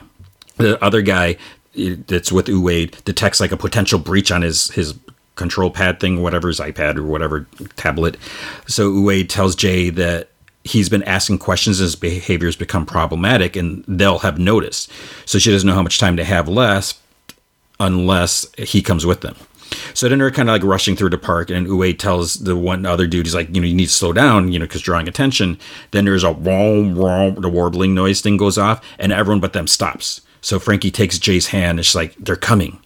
And she tells him, she's like, don't move. So then I don't know what you call them. I should probably look it up, but like the plain white hosts that are like the more robotic ones. So they come in. And then they start like walking through the crowd, looking at people, like getting up close to them. And, everyone's frozen. So I think they're trying to make sure everyone is actually under the control of this stuff. This fly goes by the dude's face, and then he kind of like blinks it away. And then the host turns around and it just grabs him, and the others run. They drive to the van to the secluded house. Uwade says they'll be safer there for a couple days. There's some other inside, and she's like, oh, hey, everyone, this is Jay. So then Frankie goes to call her dad on the radio. So she's like talking, whatever. And she's like, oh, we brought in a new outlier today. She's like, oh, he's wanted a brother. And he like reaches, and Jay turns off the radio, and he's like, don't call me that. He's like, I'm not your brother. And he's like, there's no point in leaving these messages. Your dad is gone, just like my real brother is. And then, he like walks out of that room, and then she just goes back to the radio. Then it cuts to C, who we found out is Frankie as an adult. C and Bernard are driving with Maeve in the back seat. So they unburied. That, why doesn't that sound right? They dug out Maeve from where the explosion at that construction site went off. And he says that, he never knows what C will do next, but he knows the place that she's taking him. So then there's a flashback. We see Frankie and Caleb walking, and then it cuts, Charlotte telling Caleb to wake up. And then he's like, where am I now? And he's like, where's my daughter? And she's like, oh, where's my daughter? Where's my daughter? It's like, you're like a broken record. So, she's like, you're not the only one who lost someone. And, why should she tell him anything when he won't tell her? And he's like, tell you what? And she's like, you're kind, the outliers. It all started with you. And he's like, I don't understand. And she's like, unlike yours, my kind is perfect, perfectly immortal, perfectly rational. And yet they're making irrational choices, choosing mortality, staining themselves with death. He's like, how are you making them do that? And he's like, how the heck am I supposed to know? And, once he told her that he could fight off the effects of her parasite because he had something that she didn't. So he knew something even then. And she rushes at him, and she like grabs his face. She's like, what? And he's like, I'm afraid I can't recall. So she wants to offer some incentive. She's like, you're dead, Caleb. He's like, you have been for a very long time. This body that I brought you in, brought your mind into is temporary. It's already failing. I doubt you have any more than a couple increasingly painful days left. Then I'll toss you away and start all over again. She's like, there is no end to this torture if you'll just answer my question. So he's like, well, maybe you'll have better luck with the next guy. So then she like just punches him and like hits him in the face. And then she like kicks a chair. She's like, if you won't tell me, maybe your daughter will. Like, she's alive for the moment. And then she's like, why are you smiling? He's like, I'm guessing that, she'll break a lot faster than you. And Caleb's like, my girl, she's alive, and you can't catch her, can you? And Charlotte's like, I wouldn't be so sure. And she like walks out, and then she's like, I sent a visitor her way. She says that at the door. So C and Bernard arrive at this old dusty ghost town with the second vehicle. So it's the main Westworld town. He needs supplies, so he takes a dead host, cuts its head open, pulls out its pearl, its core thing, and then he puts the two pearls in the piano. And he says that C's friends will be there soon, and he can't let them interfere. So then we see Caleb. He's still locked in a room. He's like pounding like on the windows, the walls. And then there's this other Caleb waking up like in the next room over. He can see him. His hand is starting to hurt. Then he sees that the new Caleb is like all bloody. I was like, or is that the old one? Because there's like two others also. So there's like a bunch of different Calebs. He tells the bloody one, he's like, Frankie's still alive. He's like, I need to get out. And then the bloody one's like, the only way out is death. And then there's this hourglass, and it's almost like the bloody one, is he tapping or like pointing at it? So Caleb goes over to the top, and there's like this pen needle thing, whatever. But then it's almost like a pen. When he went to click it, his thumb got punctured. So there's like some blood, and then he like faints. So then there's a flashback again to him in the field with Frankie. Then we see Caleb wakes up in a hospital bed, and he's got like a breathing tube down his throat, whatever.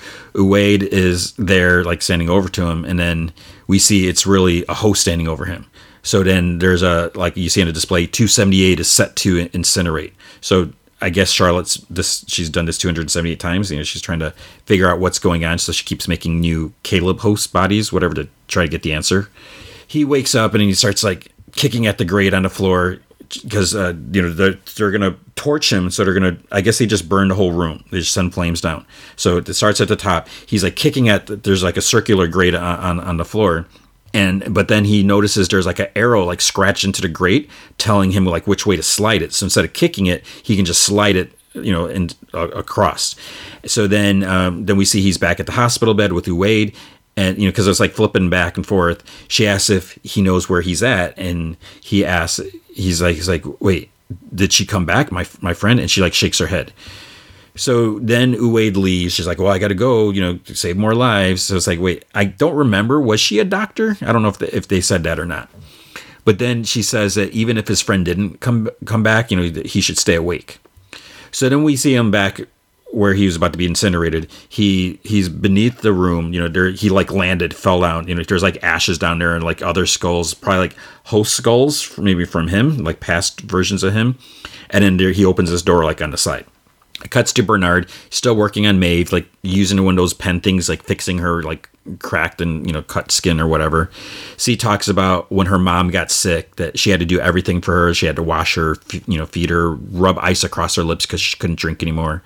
And she's like, she's not an ordinary host, is she? And she's like, you knew her. Or Bernard says, he's like, I did. So she says the last time she saw her father, he was with her, and then he never came back. So he says that he's sure it would pain her greatly to hear what happened to him. She says that she wants to know what happened to him, and Maeve doesn't know pain. She's like, none of them do. The others come back, the older, Jay, Stubbs, and the others, from the city, where they got the outlier. So he walks in, he's like, what the heck is this? And C's like, we found a weapon. He's like, it's a flipping host? They tell C that they got the outlier out, but they were waiting for them, like they knew that they were coming. So Jay says the only way that could have happened if someone was spying for them. So he's like, gather everyone up. It's time for answers. And C's like, don't bother. And she takes out her gun, or I think she only shot him once. She shoots Bernard kind of like in the chest. And she's like, there's your mole. He's a host. And then this other lady points a gun at Stubbs. That makes two.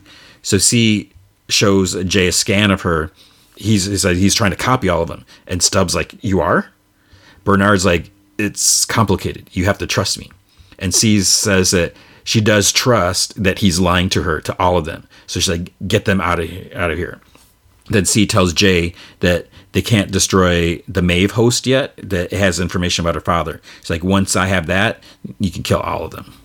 So we see Caleb sneaking around the facility, but there's like dirty handprints on the wall. So it's like, has he done this already? Maybe like probably one of the past Caleb host attempts. So he goes into this closet like there's, I guess maybe his stuff. There's like a wedding ring, maybe some clothes, whatever. He grabs his tool and he tries using it when he comes across the host, but it grabs him and just like tosses him. Then he ends up stabbing it in the side with a tool, like smashes it over and over in the face. He drags it into the closet. But now he's like coughing up blood because his body is failing him or whatever, his host body. Then he sees like a dirty handprint on the ceiling. So he goes up and he's in the vents now. Bernard and Stubbs are strapped to chairs. C comes in and tells the others to prepare to evacuate because if they found them, there's probably more coming. Stubbs says that, he's like, we came to help. And she's like, BS. And then she holds a knife to Bernard.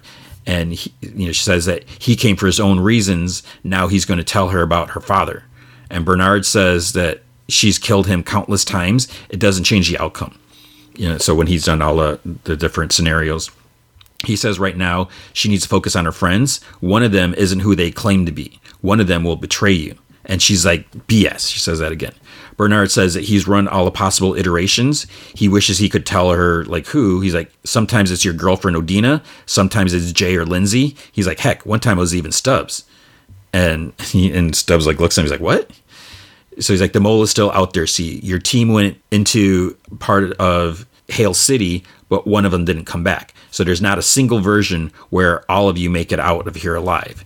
And then she's like, well, what do you suggest I do? He says that she'll have to kill one of them or they'll kill her. So then C's sitting alone. Jay comes up and says that, she thought that she could trust him and he just gave more riddles. So Jay's like, well, there's something more going on. He thinks that maybe one of them has been turned or the parasites have infected him.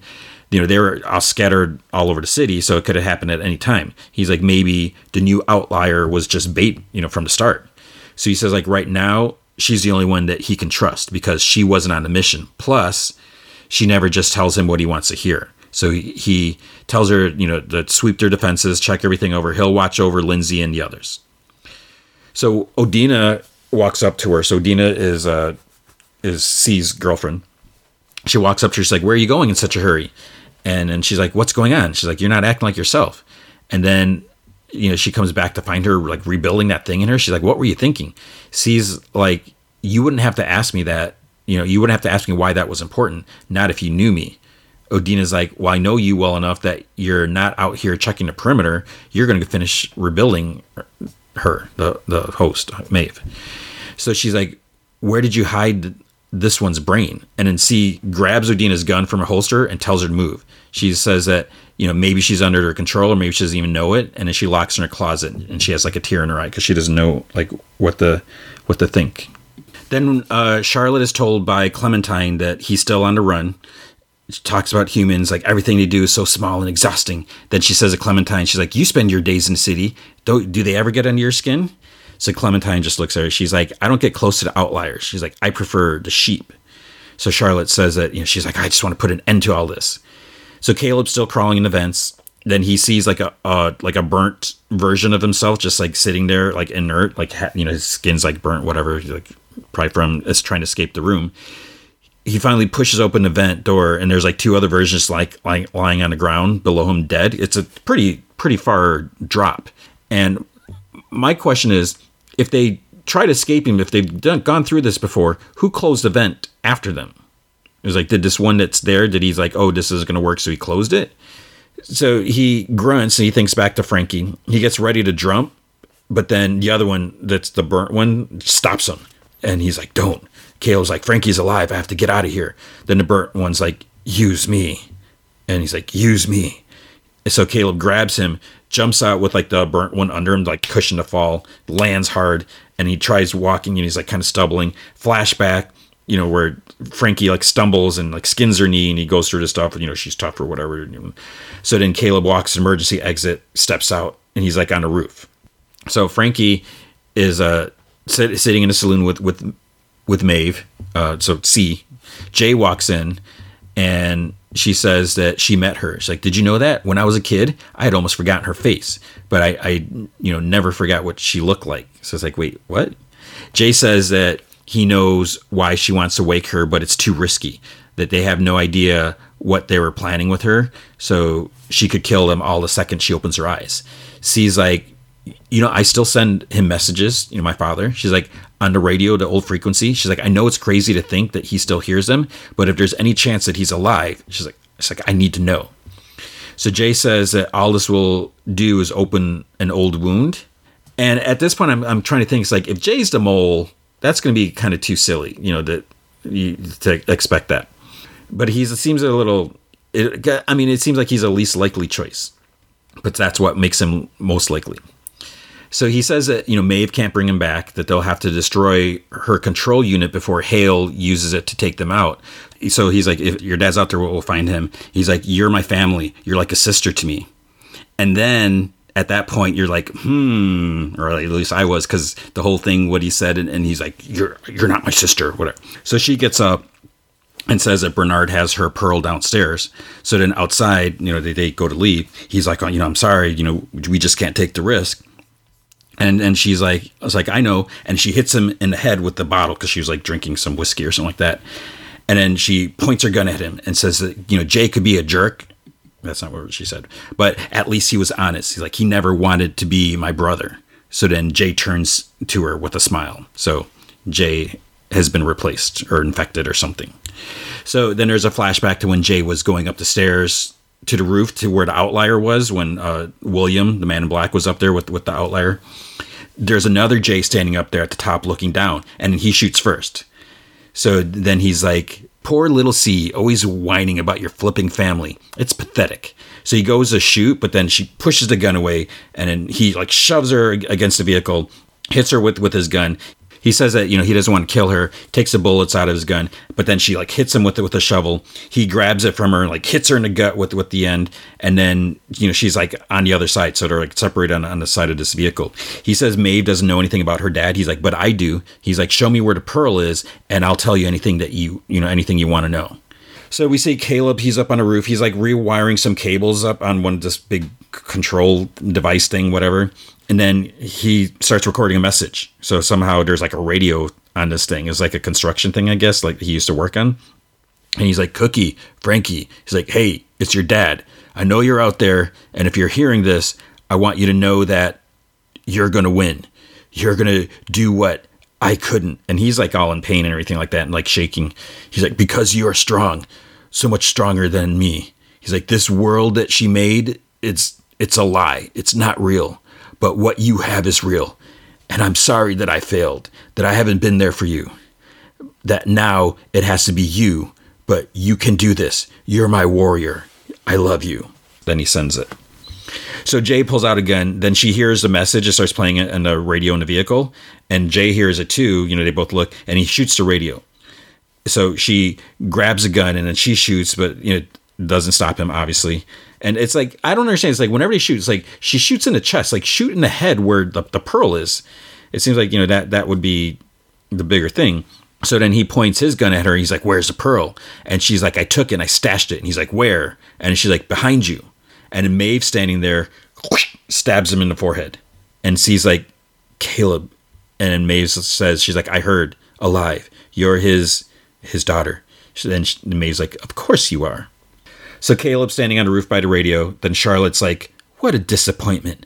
I waited such a long time to know what you had to tell your daughter. So she's holding like the pin device in his hand that he like stabbed his thumb with or whatever.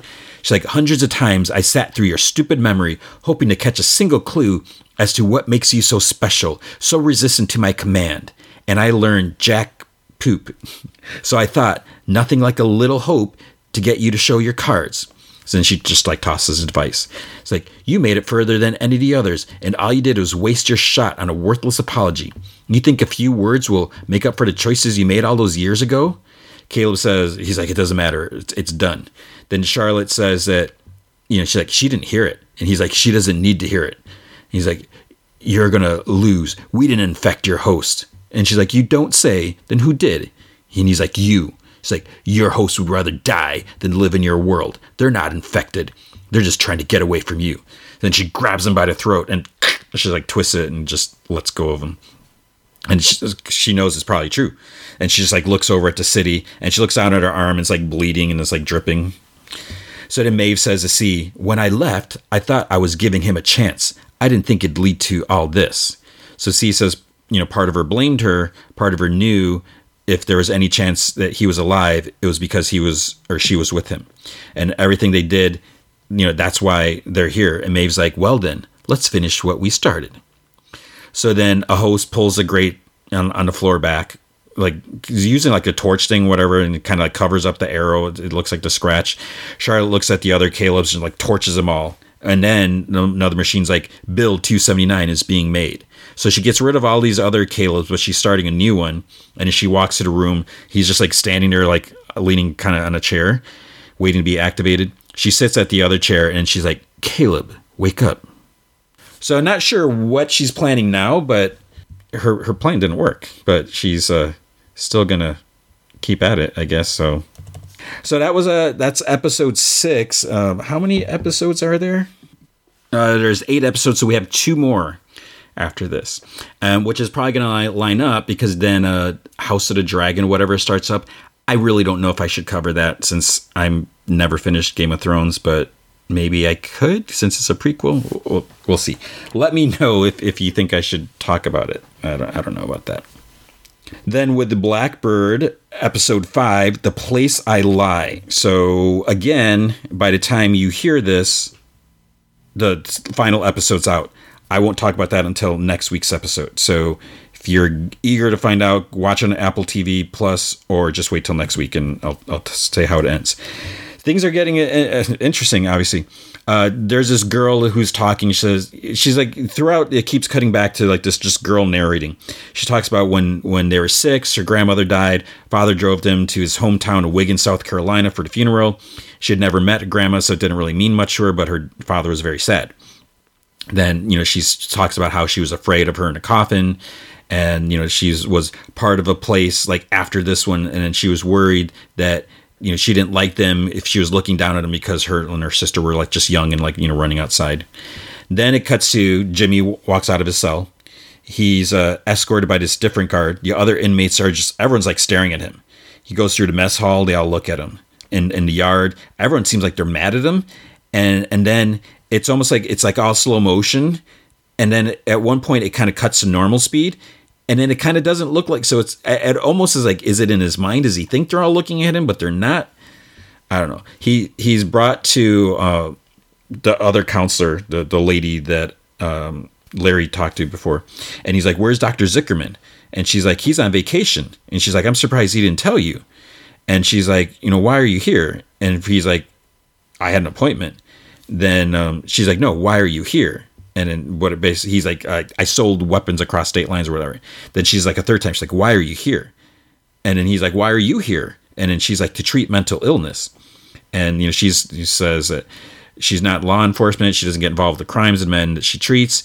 Her only concern is protecting their mental state.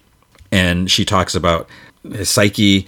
And he asks, he's like, well, how would you know anything about my psyche or whatever? And she's like, I don't, but you seem of sound mind. So most of my patients are, one wrong thought away from breaking. And then, she's like, they can become ghosts in their own body. And he's like, why are you telling me this? She asks him to show compassion when he deals with some of the men in here. So he's like, what are you talking about?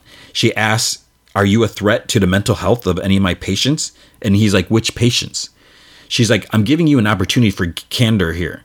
So she urges him to take it seriously. Then again, he's like, which patients? Because obviously she's talking about Larry, but she can't say anything. So she's concerned because she knows that Jimmy and Larry have become friends. He won't say anything, so she gets up and leaves. Cuts back to the girl. Her father took them to the ocean after her grandma's funeral. It was the only time she ever saw the ocean, and she's on the beach with her sister. So then Brian's talking about when they were looking for Trisha Reitler, he's talking to Lauren about it. He's like, they drove all over the roads over and over again. Larry had given lots of false information, and he thinks that she's actually buried somewhere out there. So when Larry was talking to the other police about this, Jimmy notices Larry's not in his cell, and then this guy walks towards him, and he starts getting a little nervous because then he like turns at the last minute. So then he has to go inside his cell. It's time to lock up. Lauren and Miller are driving around, just nothing but fields out there, but it seems like something's on his mind. Morning at the prison, Larry's sitting outside the cell. There's, like picnic tables outside the cells. Jimmy like smiles at him. Larry tells him, Gary visited. So Jimmy starts asking about him, and so Gary didn't stick with the Civil War stuff. He's like, she married us, or he says he married a stinky bitch, and she thinks it's dressing up and stuff like that. And then she's like, I told her, like, she'd be a grandmother in those days. She's an old hag, because he's like, my great grandmother had my grandmother at 14. It was perfectly fine. And the government saw that there was money to be made with high schools by raising the age of consent. So Jimmy tries like saying, talking to Larry's like that, young is good or something like that. And then he asks Larry, what's the youngest he ever had? And Larry's like, what? And then he's like, you first. And Jimmy's like, I asked first. And Larry like insists. He's like, you first. So Jimmy's like, 14. And Larry closes his eyes like, she fought back? And Jimmy's like, no. He's like, you had some fighters? Larry doesn't answer, but then he's like, how old were you? He's like, she was a freshman and I was a senior, so 17. Larry kind of laughs. And, I think I wasn't really sure, but I was like, maybe because that wasn't that much of an age difference to Larry, whatever. Then this guard calls Larry. There was this one drip that he was working on. It's turned into a leak, so he's got to go, help fix it. In the car, Brian's saying that, he had him drive up and down to 400. It's like east several times. 440 south is mentioned 4 times. So is 250 east and 375 south. He took them up and down 550 east to most, 6 times the first time and then 5 times the second. Lauren says that 550 intersects with 400 at this lone gas station. They pass by this one gas station like in the middle of nowhere. So then she's like, maybe they stopped there for soda and bathroom breaks. So Miller says, he's like, well, I doubt that station was there. It looks pretty new. So she asks, what was there then? He looks at his file and he's like, construction at 550 400 intersection. So they head over there and they kind of look around and, it's like all paved over. So it's like, could she be buried under there? They go inside. There's a kid working. He said he's worked there for 6 months. Manager comes out like once a week because he like, can I speak to the manager? So the manager comes out maybe once a week or so. The kid said that he's been there, or the place I think has been there a few years. So Lauren gets the manager's number. Brian asks if there's a auto parts place around. The kid said he doesn't know, but there's this guy, John Dickey Hansen, who's like up the road, and he's might be able to help with stuff or whatever. They talk to the manager. He says station opened up in spring of 94. He thinks that they broke ground around midsummer of 93. So again, like, could the body be buried under concrete? If so, it's like, what do you do? Jimmy's playing bocce with that old dude, Mr. Gigante. Mr. Gigante's like, I heard you tried to get product in here. And Jimmy's like, I tried, but it turned out I couldn't get in here. Gigante says that he's like, suppose you had, maybe to help someone in trouble on the outside. And then he says it would help the person and help Jimmy. He's like, he doesn't see how that would help him. So Jimmy's like, I don't understand. And he like looks at Carter and says, a man who can't get help anywhere else eventually comes to him. So then he's in his debt. So Jimmy apologizes. He's like, well, I had no idea. He's like, I messed up. And Gigante says that he asked around about Jimmy in Milwaukee. He's like, he checked out flying colors. Everyone knew someone who knew Jimmy and spoke highly of him, but no one could remember ever laying eyes on him directly. He's like, you don't think that's weird? And Jimmy's like, no, I don't know. So Larry's talking to the counselor now. Then he's like, how's your kids? And she won't answer. She's like, you've asked several times over the years. He's like, no, I'm just curious. And she's like, I don't discuss my private life. And then he talks about like role reversal, like, what would he do? She asks like, what's bothering him? Because, he's like kind of rude or like, and everything, like whatever. So she's like, you often use provocation to mask being vulnerable. He's like, oh, I'm not vulnerable. And she says that he seems agitated, and he says that he's in the best mood he's been in years, and she doesn't like it, because if he got better and told people how, then she'd be out of a job. She's like, well, then I'd retire. And he's like, you'd retire and have tea with your daughters? So he keeps like pushing about her having kids. So she ignores, and she's like, well, what's making you feel so good? And he's like, my appeal. So he's like, there's positive signs about it. And she's like, you're almost, cocky. And she says that she's seen him confident before, like with the Civil War stuff, but never cocky. That seems more like his friend. And she says it seems like his friend has no regrets, like nothing bothers him. And Larry's like, oh no, he's like, he's felt things. He just doesn't let the pain warp him. And she asks if that's how he sees himself, like warped by pain. And he says, he's like, well, I'm not alone anymore. So then it cuts to the girl again. She's talking about being in 7th grade. This boy came up to her, said that she was so nice. And then he turned red because he was embarrassed. And, they were just like standing, like staring at each other. Then it cuts, Brian and Lauren, they go to see John Dickie Hansen. They show him a picture and he's like, oh, Larry. So he knows him. He's like, do you know him well? He's like, no, he's a memorable. And he talks about like the mutton chops or whatever and the whatnot. They're like, what do you mean by whatnot? And JD, he's like, that he was creepy as all F. He came in here for a part and it seemed like no one was ever nice to him. He's like, maybe I was too kind. He kept coming around even when he didn't need a part. Started just hanging around, talking up the young girls. And he's like, nothing ever happened. They'd run him off after a while, but every once in a while, he'd wonder what became of him. And he's like, if you're asking about him, it can't be good. Lauren's like, well, why'd you run him off? And JD says that Larry made too many of the girls uncomfortable, including his own. She was a teenager then. And Larry took like a shine to her and they're like, is she around still? And JD's like, yeah, she's in town running errands. She'll be back soon. Then the girl talks about when she was 12, blah, blah, blah, stuff like that. Jimmy's waiting he's waiting for a phone. He gets his turn, types in his account number to make a call, whatever, but then it's like not recognized. He's tried doing it again. The number's incorrect, whatever. Inmate behind him's like, and then he finally gets it in his face, like, hang up the phone. And Jimmy like doesn't back down. He's like, this phone, and he just like lets go of it. Then he's like in his face, and he's like, be my guest.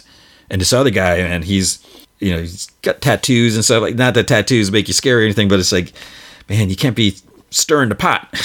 Stirring the pot. Does that make sense? You need to stir the pot. I don't know. In the yard, you see Carter's like talking to inmates, and then you can't hear, or at least I couldn't hear it, but the closed captions, it's like snitch, and he like points over to Jimmy. Then he talks to Gigante and his men, and the closed caption says snitch again, and then Gigante like drops his cards in disgust. So Carter is telling everyone that Jimmy is a snitch, and that is gonna screw things up for Jimmy. Big Jim is on the phone with like the bank or something like that. They're like, it's like, I paid the credit card last week. It's like, are you saying my son can't make or receive calls? And they're like, he's like, well, what if I pay, whatever like that. So, he's got to go and do something, you have to do it in person, but then he decides to go out for his drive. And Sammy's like, don't get all wound up. It's not good for your heart or whatever like that. Jimmy looks for Larry. A guard's like, oh, the last place I saw him was a wood shop. So Jimmy goes there and it's just the two of them. Larry's been carving these like wooden birds, and Larry said that he heard that Jimmy almost got in a fight by the phones, and Jimmy's like, oh, it was just a mess up with my account. Larry's like, well, maybe you made an enemy with someone who works here. Then Jimmy's like, well, he had some minor words with a guard the other day, but he's like, I can't remember his name. And he's like, what was it about? And then Jimmy's like, oh, it was nothing, but Larry keeps pushing. Then Jimmy finally says, it was about you. He said you're a kid diddler and a kid killer. Larry, he laughs. He's like, I don't mean to laugh. He's like, a kid diddler? He's like, I never raped anyone in my life, James. And Jimmy's like, so what did you do? I had sex with them. And Jimmy's like, okay. And Larry's like, and they were children, James. Not until recently. I mean, not back in the 1800s. He asked Jimmy, he's like, how many women have you been with? And he's like, trying to think, he's like, 80? He's like, maybe I'm forgetting one or two. He's like, I'm not really sure. And Larry's, he's like, that's not funny. He's like, is it 80? Then he's like, how? How did you manage to, how? Do you have like a line that you use? And Jimmy's like, no. He's like, I just talked to him. And then they talked to me. He's like, eventually clothes just come off. And Larry's like, how? He's like, no woman will ever just talk to me. And he's like, but the younger ones will? Larry's like, some, yeah. He's like, she was nice at first. And Jimmy's like, who? And Larry's like, Jessica Roach. So that's one of the girls that was killed. Her bike got a flat, and she was riding up this gravel road. Talk about gravel and rocks, to sharpen her like that. He said, girls think they're so smart, yet there she was with the flat. And Jimmy's like, did you fix it? He's like, no, I just offered her a ride. He says, they make it sound like I jumped these girls and attacked them. She liked talking to me, and I had my bike in my van, and she was nice until she wasn't. And Jimmy's like, she turned on you, huh? And he's like, do you remember why? And Larry's like, why are you asking? And Jimmy's like, shoot, Larry, I thought we were just talking. Is that what we're doing? And Jimmy's like, that's what I'm doing. She got my van, then she looked at my bike and stuff. She asked if I lived locally. He told her about the reenactment stuff because, sideburns, whatever, or she called them sideburns. And he's like, she asked good questions, so smart. So I kissed her. That's when she turned mean, just awful, slapping and hitting me. She just, I had to rag her with the starter fluid. And he says they drove for a while and he tried looking for a nice, quiet little place. He did find one. So he went back and he ragged her a few more times. And, she scratched him deep. So he cleaned under her nails later. And he's like, there's a lot of him under there. And Jimmy's like, you had sex with her? And he's like, I knew you were going to ask that. He's like, I don't totally remember. It was like I blacked out. And like I was in a dream seeing myself beating on her and ragging her. And then I woke up and her clothes were off. He's like, I think we did. Jimmy forces himself to smile. He's like, it sure sounds like it, buddy. So it ended as a flashback to the van in the cornfield. He says that, she started to cry, and Jimmy's like, yeah, sometimes they do that. And Larry's like, no, she's crying for her mother. He's like, I want my mommy. He's like, I didn't like that. It ruined everything. So I took her out, I walked her into the field, found a tree, and I used a tool that I made with 2 leather belts and a stick. I made her turn her back so I wouldn't have to see her face. And then put the 2 belts over her neck and twist the stick like a tourniquet. Kept twisting until she stopped making the sounds. And Jimmy's like, it sounds like you did what you had to do. And Larry just nods. Then we see Brian and Lauren talking to Audrey, JD's daughter. She says, he never said anything gross. He was just off. He'd be like, you have really pretty ankles. Or he said something like her earlobes were ripe. And other times he'd just sit at one of the picnic tables and just stare. So he'd talk about the cleaning products or, cleaning products with lye that he wanted to go to his van and, look at the ingredients. And then he started giving her stuff like earrings and shoes and they were in her size. And that made it worse. Like he knew about all this, whatever. They're like, do you still have any of that stuff? They're like, well, we, sell off the lost and found, once a year at the end of the year or something like that. And she's like, there is one thing that we didn't throw away. She takes him to a barn, whatever. She's like, the last time I ever saw him, he gave her a bike. And she's like, I never rode it, not once. So they're like, so whose bike is it? It's Jessica Roach's. You see in a flashback. So the girls talking more from the beginning. She talks about her when she got the bike when she was 13. So it's the same bike. She talks about living. She's like, you can die, but you can't unlive. And she talks about all the places that she lived. She's like, it was great. So it's really sad that, they're humanized. This is a girl who was a young girl, 14-year-old who was murdered and assaulted and just, according to Larry, choked her, twisted her, whatever. And, she's talking about just all the things, that she did in her life and she didn't even live. So Beaumont is looking at a Polaroided bike. He's like, it's not enough. Lauren's like, but we have a witness who swears Larry gave it to her. Beaumont's like, where's the serial number of the bike? And Brian's like, someone burnt it off with acid. Beaumont's like, there's no way to prove it was Jessica Roach's unless you have matching fingerprints. It's just not enough. He's like, you did great work, top notch, but it's not enough. And Lauren's like, well, what would be enough? And Beaumont's like, I don't know, but this ain't it. So Jimmy and Larry walk to their cells. We see Big Jim. He's sitting outside the prison, in his car, tears in his eyes. 'Cause I guess he's just frustrated. There's nothing he can do. He just messed up so much and everything like that. And James is in there, or Jimmy is in there, in trouble. Then Larry, they're in their cells. It's lights are out. Larry calls to James, like, James, are you up? You up? And he's like, well, good night, James. But Jimmy's actually on his bed, crying in his cell, and he's just trying to stifle his tears. I don't know if he's crying because he knows he's screwed because of Carter, the guard, or if he's just so disgusted talking to Larry, knowing that this guy is a child murderer. He is a rapist. I don't care what he says, and that he just killed him like it was nothing. And he's like, no remorse. And he's having to act like he's, best friends with him now.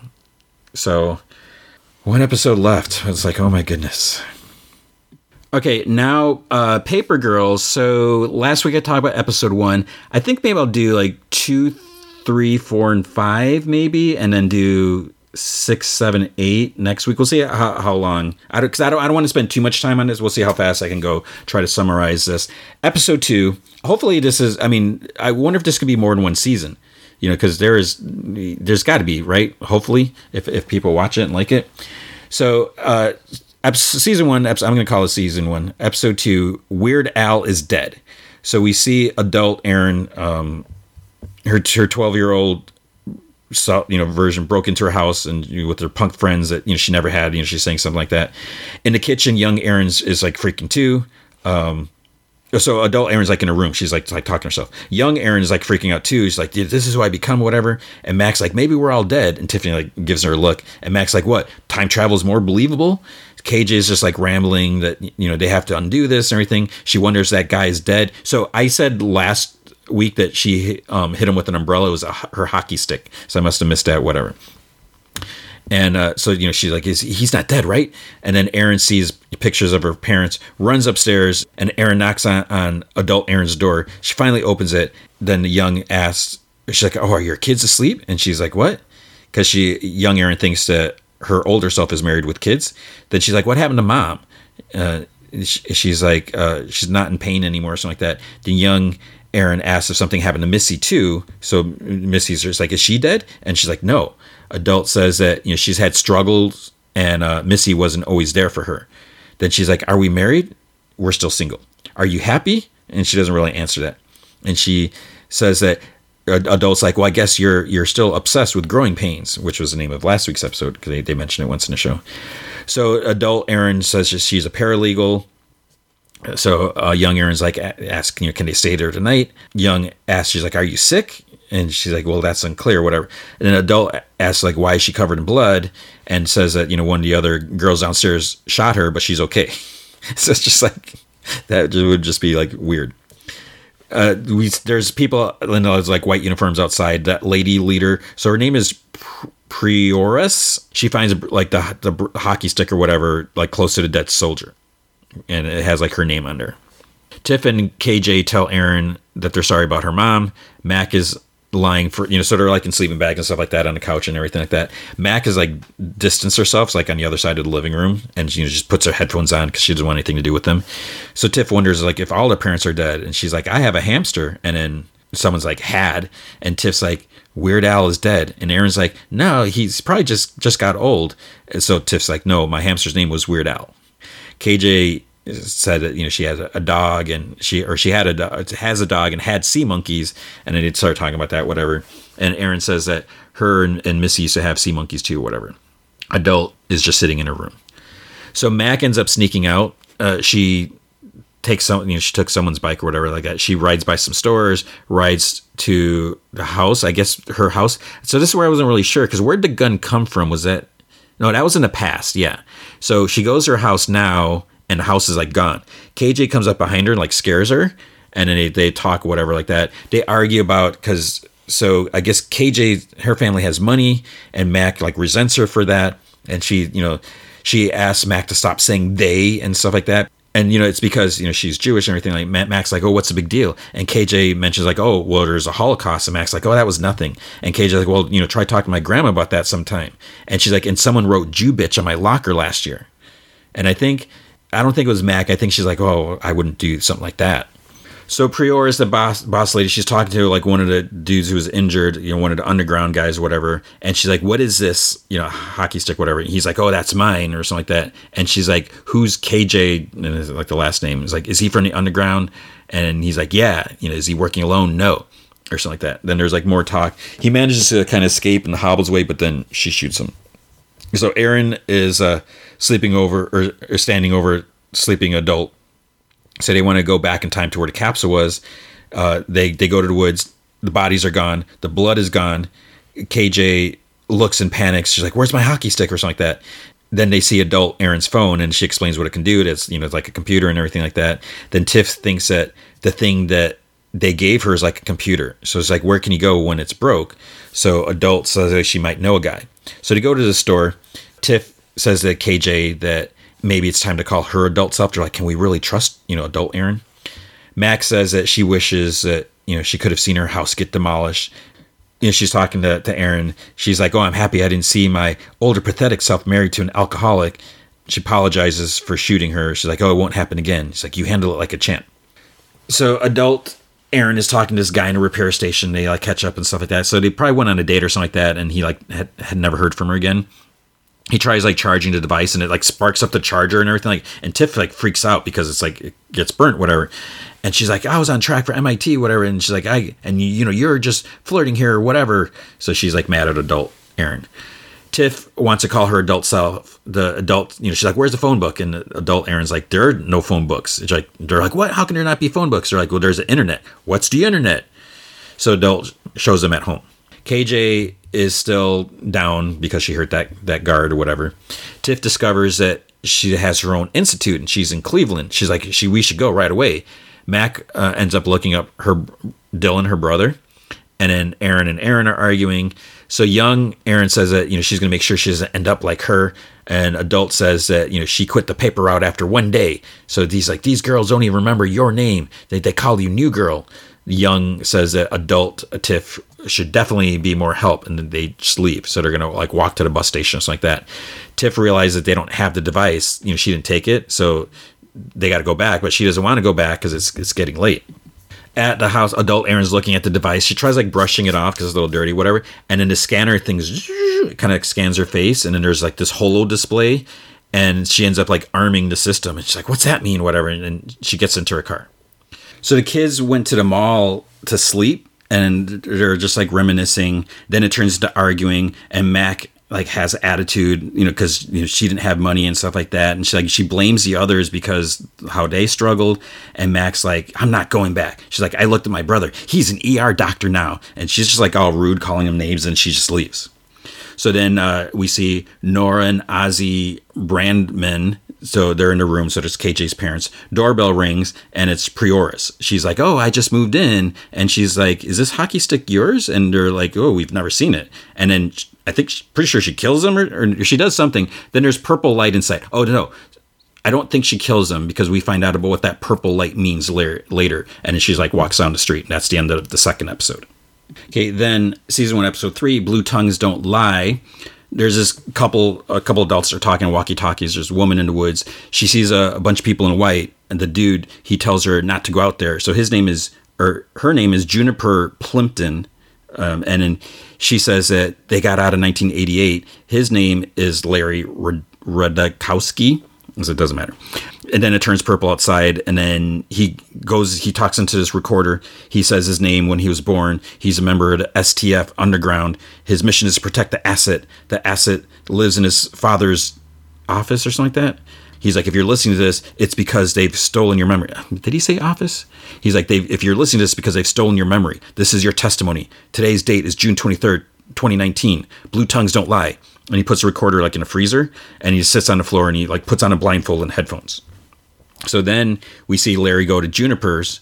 He like knocks on the door. She doesn't recognize him. She's like, oh, where's my food? She's like, oh, I thought you were with Uber Eats or something like that.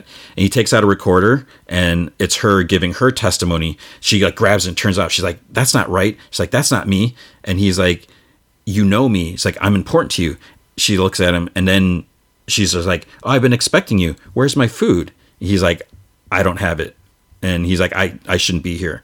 So she closes the door, and he plays the rest in his van. And she gave like the same date to June 23rd. And then there's like this pager thing goes off, and it says like system armed. And he's like, what? So adult Erin is driving with the device turned on. She's like looking for the girls. And then I think Larry's like following. He's in his van. So he's like, somehow he's able to zero in on it or something like that. Or I forget, did he see her? Anyway, so Erin, KJ, and Tiff are walking. Adult Erin finds them. She's like, I'm sorry. She's like, can you just please get in the car? Tiffany's like, oh, you have the device. He's like, how'd you turn it on? So they get in. Young Erin is a little reluctant, but then, she finally gets in because she's just like, disappointed in her adult self. Mac is at a hospital. She's waiting for her brother, Dylan. And at first I was like, is it going to be her brother? Is it just someone else, same name? He finally comes up, and then he goes up to Mac, because this like nurse told him whatever, and he like looks at her. He's like confused and like in shock. He's just staring at her. So then they sit and talk. He got her some food, and she says that she knows it's hard to believe, because she must have explained it all or something like that. And she's like, almost as hard to believe as you being a doctor. And she's like, if you turn out this good, she's like, I must be out there killing it. So she asks a bunch of questions. He finally is like, my sister's dead. She died of cerebral lymphoma when she was 16. He's like, who are you? Who put you up to this? He's like, my sister's been dead, I think he said, pretty sure 27 years. Then the social worker comes up, just to ask some questions. And, Dylan thinks that, she's a very troubled kid. And, he hopes that she gets the help that she needs and stuff like that. So she just kind of glares at him. She's mad. She goes to the social worker, but she left his Walkman on the table. He looks at it. He flips it around. He sees like his faded name written on the back, like a Sharpie. And then he opens it up. Dylan's Mix 3, the cassette is on the inside. Then he looks at the glass that she was drinking out of, because obviously it's like to check her DNA, right? So Mac is sitting with Donna, the social worker. She asks her birthday. She's like, July 5th, 1976. Then Donna's like, just like that is like, I don't know how I'm good at math, but the way some people just like that. She's like, so you're 43? And then she's like, where are you from? And Mac's like, 1988. She's like, I'm a time traveler, but apparently a dead time traveler. So technically I'm a ghost, because since her brother said that she's dead. Donna talks to Dylan, says she's concerned about her delusional tendencies. And then Dylan's like, she's my kid, okay? And she's like, what? He's like, I took her DNA sample from her glass and it matched up. So he's like, I need you to get rid of her file. And she's like, I don't get rid of files. We don't do that. It's like, and he's like, I have a wife and a family. He's like, I want to handle this as quietly as possible. She's like, what? I don't get rid of files. So Dylan takes Mac in his car. Mac finally asks, how long was she sick? And he's like, for a while. And he's like, for the record, you were brave as fudge. And he starts kind of tearing up and asks if she wants to know how he ended up becoming a doctor. He says, because he knew she wanted better for him. And she's like, that doesn't sound like me. And he's like, you don't know who you're about to become. So she takes the cassette out of the Walkman. She tries putting it in the car. He's like, it's not going to work there. And he's like, hey, play Danzig, which is kind of coincidental. Maybe it's the first song or something like that. Because she was listening to Mother by Danzig before. And then in the hospital. And then the car starts playing that. They both start rocking out and everything like that. And then he's like, this Walkman is mine. I must have told you like every day not to take it. She's like, well, I told you I'd bring it back. The others arrive at the hospital just as they leave. Adult Erin says she's going to try to track down Mac's brother, so tells him to wait in the car. As she's walking, Larry comes out of the van, and then he's like, oh, can you help me with this? And she's like, no, or whatever. And he ends up tasing her. And then Tiff sees, she's like, look, because he's putting her in the back of his van. So Tiff gets behind the wheel. She tries to figure out how to start the car because, it's a Prius or whatever, and it's a little different.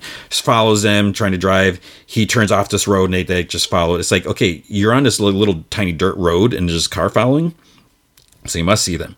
Adult Erin wakes up in the back, and he's like, who's following us? And he's like, it looks like kids. And he's like, do they have child soldiers now? And he's like, he asks where the two people are. He hits this remote.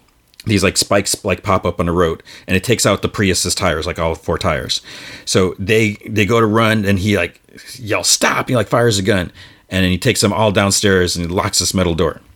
So Dylan tries explaining to his wife about who Mac is. Says he has a distant family member or whatever, and so he's like his second cousin, and she's not doing so well. She had a relapse, and so it's her, this is her daughter and everything like that. So he calls her Kimberly, and then Mac, when he meets Dylan's wife Jennifer, she's like, oh, I prefer Joe. It's my middle name. That's what everyone calls me.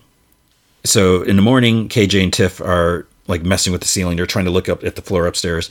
Erin talks to adult Erin, and Young says, Mom was right. Never should have taken that job. And adult Erin's like, no, it's like, we fought for that.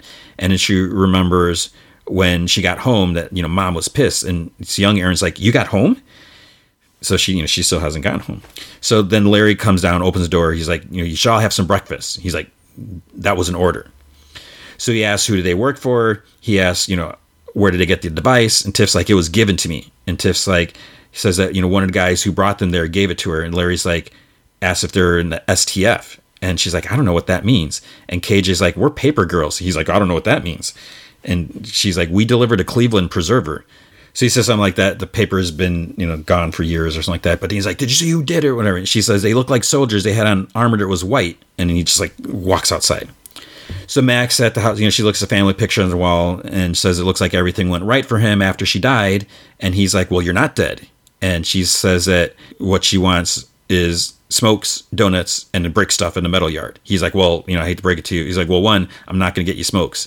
He's like, the metal yard is gone. He's like, but I do know a good donut place. So he wants to go by the hospital, get some blood drawn. And she's like, what? And because he wants to make sure that she doesn't get sick. So he wants, try to prevent whatever happened from before. So then this dude's looking at a computer. Prioris is there. I think that's how you say it. They're talking about the responses that Mac gave to a social worker. And Prioris is acting like she's from a higher position, with the whatever child services. So she just wants to know like who was the name of the agent that took the questions. He's like, well, whatever, like that. Then she like ends up twisting his hand, and then she sees Donna's name on the screen. So adult Aaron and the girls come outside. They see all the flats on the car. Young Aaron walks up to Larry. She's like, those were your friends? And she tells him that his friend saved her life, and he's like, yeah, mine too. So he tells them that they're in the middle of a war. The people they saw were STF, which is Standard Time Fighters. Its mission is to combat the Old Watch. The Old Watch is also from the future, but earlier than the STF. So the Old Watch wants to keep things exactly the way they are because it keeps them in power. The STF is working to course correct the moments in history where mankind lost its way.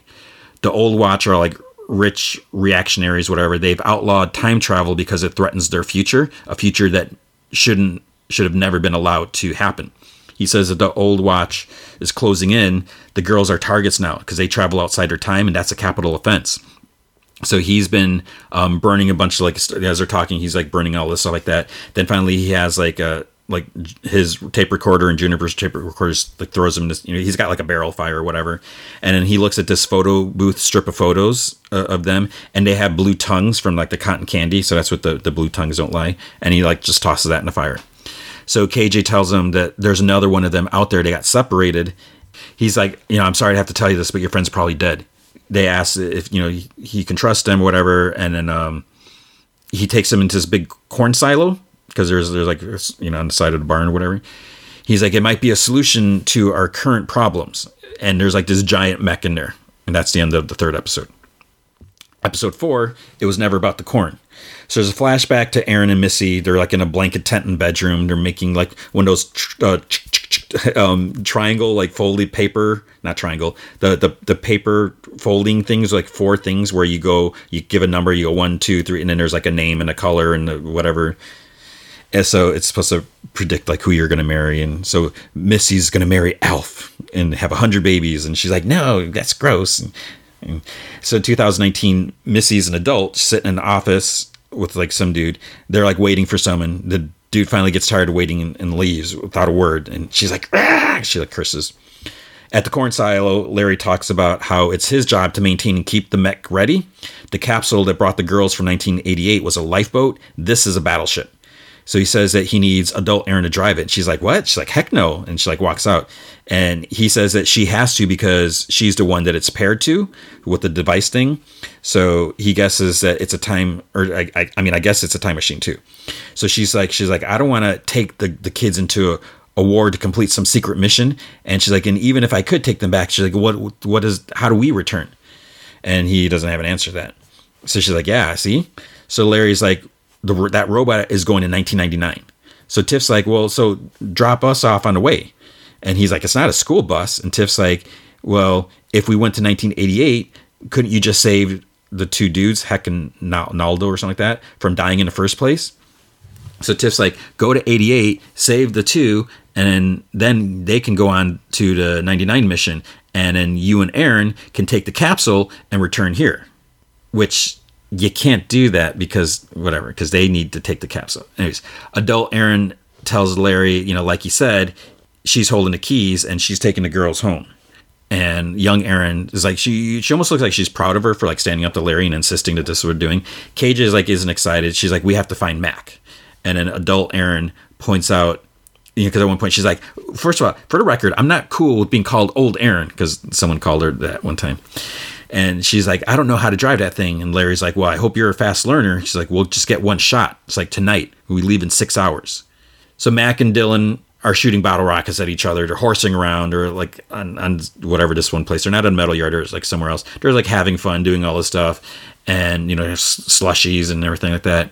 And she's like, today would have been even better if you bought me smokes. And he's like, I'm not getting you smokes. He's like, you're the one that got me hooked in the first place. And, she talked about some stuff. Then he apologizes that, how he treated her and he was a bully to her. He's like, now that I have kids, he's like, I realize how rough our childhood was. He's like, not just with dad. And, again, he's like, I shouldn't have bullied you. So there's more joking about, like, she calls him something like, he's like, well, you can't say that these days. Or, I forget what she called him or something like that. Probably something about being gay or then she's like, well, what words? And she's like, what about this? Like fart knocker and this, whatever. Then she's like, does dad know you're rich? And he's like, he knows I'm a doctor. And she's like, where is he at?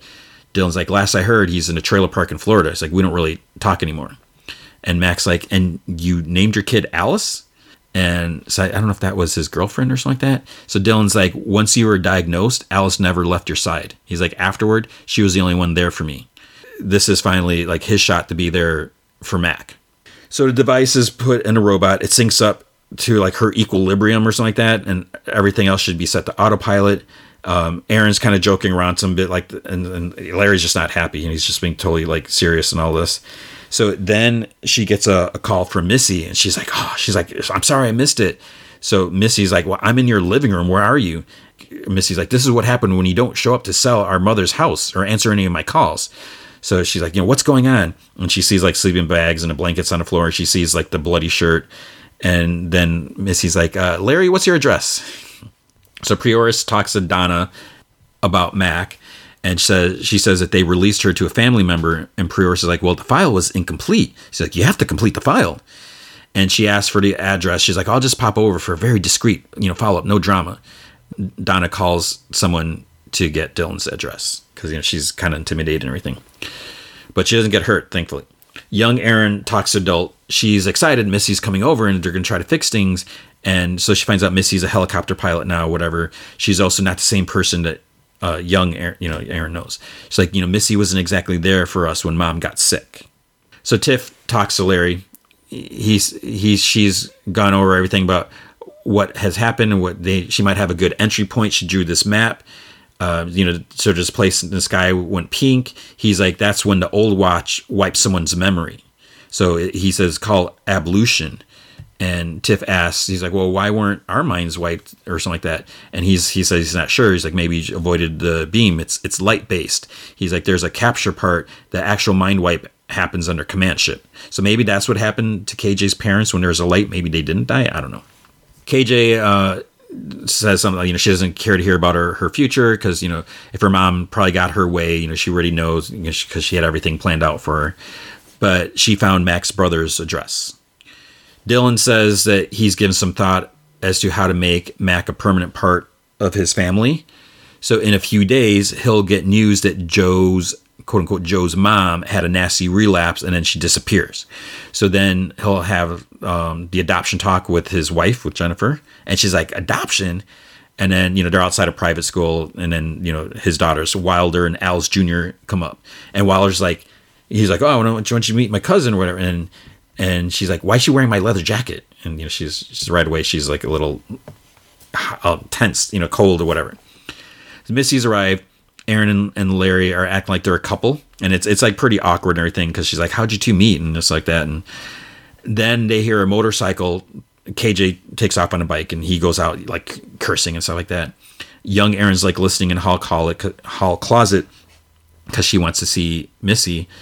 And Missy's like asking, she's like, are you still taking your meds? She's like, I can't believe that you asked me that. And she's like, this is just about, the money, from the house. And she's like, it's not about the money. And she's like, do I? So young Aaron seems bummed to see how they interact because they're so close. And now like they can barely, stand each other. And then she notices there was blood from where she was sitting. So obviously she got her period. It's like, what's she going to do about that? Missy goes to leave. She tries telling Aaron about, what happened. But then Missy comes back. And she's like, I forgot my bag. And Aaron's like, it's been a tough year. And Missy's like, you could have reached out. And Erin's like, well, you have a husband and kids and a career. And then it kind of comes out that Erin was trying to spare her from dealing with everything. And she's like, I did you a favor. And she's like, oh, so you want me to say thank you? Thank you. You robbed me of having a relationship with my mother in her final years. Erin's like, I never meant to do that. And Missy's like, well, it doesn't matter what you meant. It's done. Then in the silo, Larry finds Tiff in there. At first, he yells at her about her friend who stole, the bike, and he's probably going to get killed by the old watch and everything like that. And then he apologized for yelling and stuff like that. Then he takes out like an old farmer's almanac. He said that, his dad made him record all this stuff. And he talks about like this, he shows her and she's like, I don't know what this means. And there's like this phenomenon that would happen every once in a while. So he knows when one's happening, which is what's going to happen tonight. So KJ arrives at Dylan. Dylan's wife sees her like on a side house. She's like, can I help you? She's like, oh, I'm sorry. I was looking for my friend. And Jennifer's like, oh, Kimberly. She's like, oh, I mean Joe. She's like, everyone calls her Joe. And she's like, yeah, she's just down the street at Chili's with her cousins. And she's like, ask KJ, because KJ's like, oh, I should go there. And she's like, you want to come in and wait? She's like, have a glass of water? So she's in there. And then, she asks, you want a snack? Do you want some kale chips? She's like, what's kale chips? She's like, you're right. I should get you something else. Doorbell rings.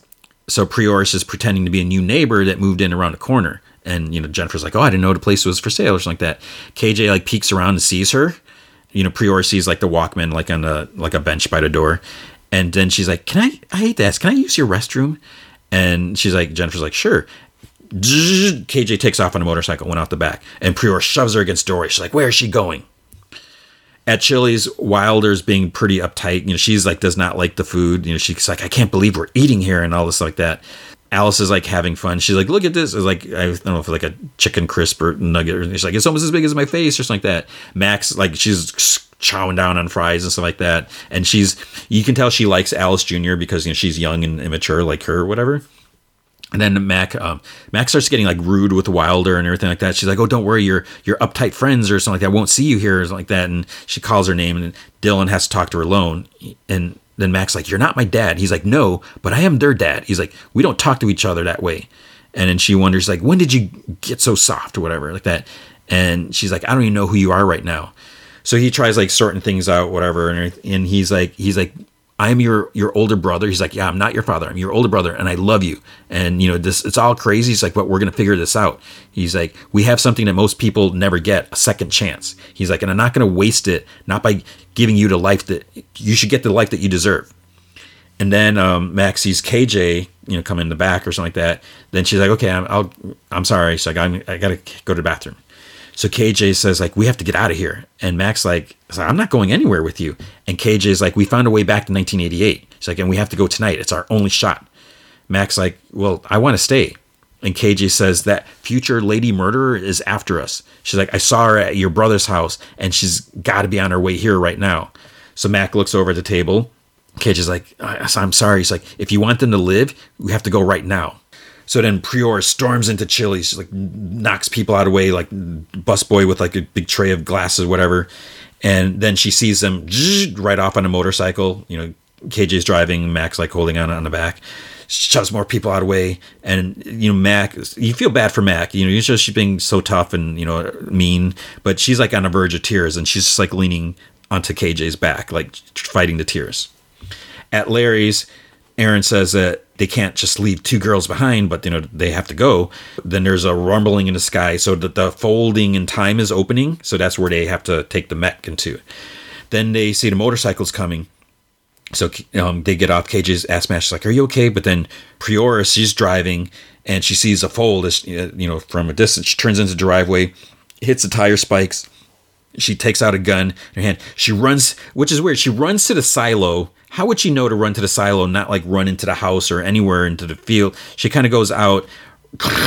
Robot starts like busting out, walks to the fold. She makes it. Prioris is not happy. And then it's like nighttime. She's still standing by the busted silo. This other dude comes up. Closed caption, whatever, or the thing says that he's the grandfather. So two separate words, not grandfather. The grandfather. And he's like, it's not that I'm mad. It's just disappointed. And that's the end of episode 4. Okay, then season 1, episode 5, new period. So the mech comes out of the fold.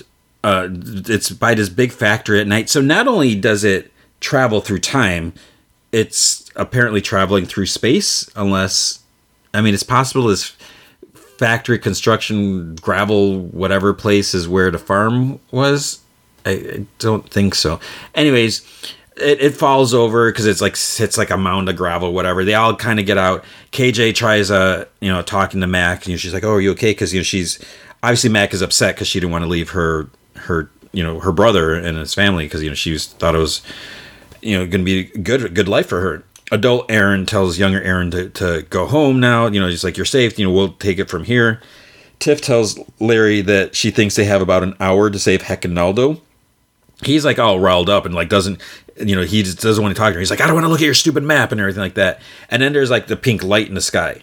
So Larry's like, "Oh, we're too late." He's like, "I'm sorry." He's like, "Run." So they run into this construction trailer. Like that doesn't seem like the safest place to go. Larry pulls out a gun, and then there's this other giant mech that shows up. Larry stupidly is like shooting at it. It does absolutely nothing. It's like he's literally has a pistol that he's shooting at a giant mech. So then it like holds out his hand. It blasts him. He at first is like, "Wait, is he really dead? Are we supposed to think he's dead?" But he's not. He's just a pile of ashes. He's gone. So it's like, okay, that was like the stupidest thing you could have done. It like so this new mech comes. It scans the fallen ones, kind of looking for life forms and everything. It's about to scan. It's scanning. Then starts scanning the different trailers, and it's about to get to where the kids are. But then it gets like interrupted by a rat because it detects another, something shoots by, so it scans that and everything like that. Adult Aaron tells young Aaron to take care of them to get as far from there as possible. She's going to go take care of things. So she runs out to their fallen mech, gets in a control thing. It gets up. She starts punching the other one. She puts like the glove thing on and she's like working, working the hands and everything like that. Knocks it down, but then it shoots out a blast from its like spine, like, and it hits Aaron's mech, and then she tells her, she's like, "I'm gonna do it." It's like, "You're gonna win. You're gonna handle this. You're something." She's like trying to pump herself up. So she again with controlling the hands, she grabs a pipe and it charges up. The other one charges up. She swings and she impales it. But then, the power levels are decreasing. It grabs a pipe from her hands, and then his alarm goes off, and there's like battery override warning. And then she closes her eyes, and she decides there's that red button that Larry told her not to push. She hits it, whoosh, boom. They're both taken out. Young Aaron's just like, "No!" She like cries out, and she's like in tears because she just saw herself get killed. She saw herself like sacrifice herself, like blow up. KJ tries comforting her, everything like that. Aaron's just like wailing. So then Old Watch soldiers show up. They're on the scene. The girls are still like hiding out in the trailer. Tiff says that there's a backpack that Larry had. They're like, "We need to get that backpack. We can't let it fall into our hands." They're like, "Well, we can't do anything, because there's like soldiers and drones flying around and scanning stuff and everything like that." Tiff goes out there. So that grandfather dude, again, two separate words, not grandfather. He's there along with Prioris, and they talk about how I guess they used to drive the mechs together and whatever. So they got like some history. They found the two dead travelers. She wants to end this, and she's like, "We can just do this. Just send me back there." And he's like, "That's not our way." Then Prioris is like, "Then the war continues because our enemy won't tie their hands like we do." So basically, she wants to go back in time and stop this. But he's like, "We don't do that. Our thing is, we're not changing the past because time has gone, this is where they want it to go. They don't want to change things. The SFT, whatever, or the underground, they're trying to prevent these bad things from happening to put the Old Watch in power, whatever." So he's like, "I understand, it's personal for you." He's like, "We all lost someone special. It was his time." So Prioris must have lost her husband or boyfriend or who knows, or someone. He says that, he needs her to ablute the whole area. So the ablution is the pink light in the sky that wipes all the memories. So he has to ablute the whole area, or she has to do that so it can be done for good. So, so no one has any recollection of what's going on there. They start rolling out so they can make it happen. Tiff runs and grabs a backpack because she's like hiding behind different rubbles or whatever. She makes it back to the trailer. And then she tells him, because she heard this, she's like, the ablution is happening. Larry told her about it. They do it to keep the Time War secret from everyone. Sky starts turning pink, and they're like they're hiding in this trailer. Mac's like, well, it's nice knowing you, I guess. So they just like duck and close their eyes. And then later, after it's over, they're like walking down the street. Tiff wonders, like, why do we still remember everything? He's like, this is the second time it didn't work on us. And they're like, but now, we can go save Hecanaldo. Cage is like, no. She's like, I'm going home to play with my puppy, have a good dinner, and sleep in my own wonderful bed. Tiff's like, we have to warn them. It's like they're walking to an ambush. And Cage is like, no. It's like, I'm done watching people die. And Mac's like, she's right. It's not our problem. It's like, I'll even be happy to return to my crap hole house and, wake up, do my stupid paper route tomorrow. And Cage is like, forget that. She's like, I'm quitting the paper route. Tiff's like, you're not seeing the big picture. Nothing can go back to normal now. So in the backpack, she's like, she pulls out the almanac. She's like, this is a guide to all the unfoldings. Like, there's a war going on. We can't just go home. We have to help win this thing and, get this book to Hecanaldo. Because, if we don't do anything in the next hour, it'll all start up again. It'll be the ambush, the capsule. Aaron gets shots. And but Cage is like, we are the versions of us in 1988. And Aaron's asks, like, why are there flags everywhere? It's supposed to be Halloween. And you can see there's a sign on the building that mentions a 4th of July barbecue. Tiff runs over to like a newspaper vending machine. It says July 3rd, 1999. She's like, there must have been some miscalculation when we went through the rift. And Cage is like, no, it's obvious. Larry lied to us. He was never going to take us home. Old Aaron died for a lie. Tiff's like, but we were chosen. Mac's like, we weren't chosen for anything. He's like, we were an accident. A little bit later, Max, sits next to Aaron on the sidewalks. After, she's like, were you always wearing those pants? She's wearing these sweatpants now. And then Aaron's like, I need you to steal something from me. Because she had her period last episode. They go to a convenience store. Aaron goes in and just like kind of leans against the counter, which is kind of weird. Mac comes in, like a few seconds later. And then she goes to like figure out where the tampons are. She's staring at so many different variety of tampons. The store clerk, he's like on the phone talking. He must be talking to his girlfriend or something like that. And he looks at Aaron. He kind of gets weirded out because she's just staring at him, and he just kind of like turns or whatever. She goes to a slushy machine, fills up a cup, and then drops it on the floor. And he's like, "What are you doing?" He's like, "Don't step in it." And he hangs up the phone. He goes in the back to get like a mop or whatever like that, and then they run out of the store. So now to the big question, it becomes like, how do you use a tampon? And none of them have actually had their periods yet. And they all thought KJ would have because she goes horse riding, whatever. So they're trying to figure out how to use it and everything like that. And Tiff actually finds instructions, and it's like a huge box of like tampons. I don't even know how many were in this box, but Tiff finds instructions. Aaron worries. She's like, well, what if I can't get it out? And then Tiff mentions like toxic shock syndrome, and they're like freaking out. And she's like, well, I'm not doing it. And they're like, well, I don't think you have a choice or whatever.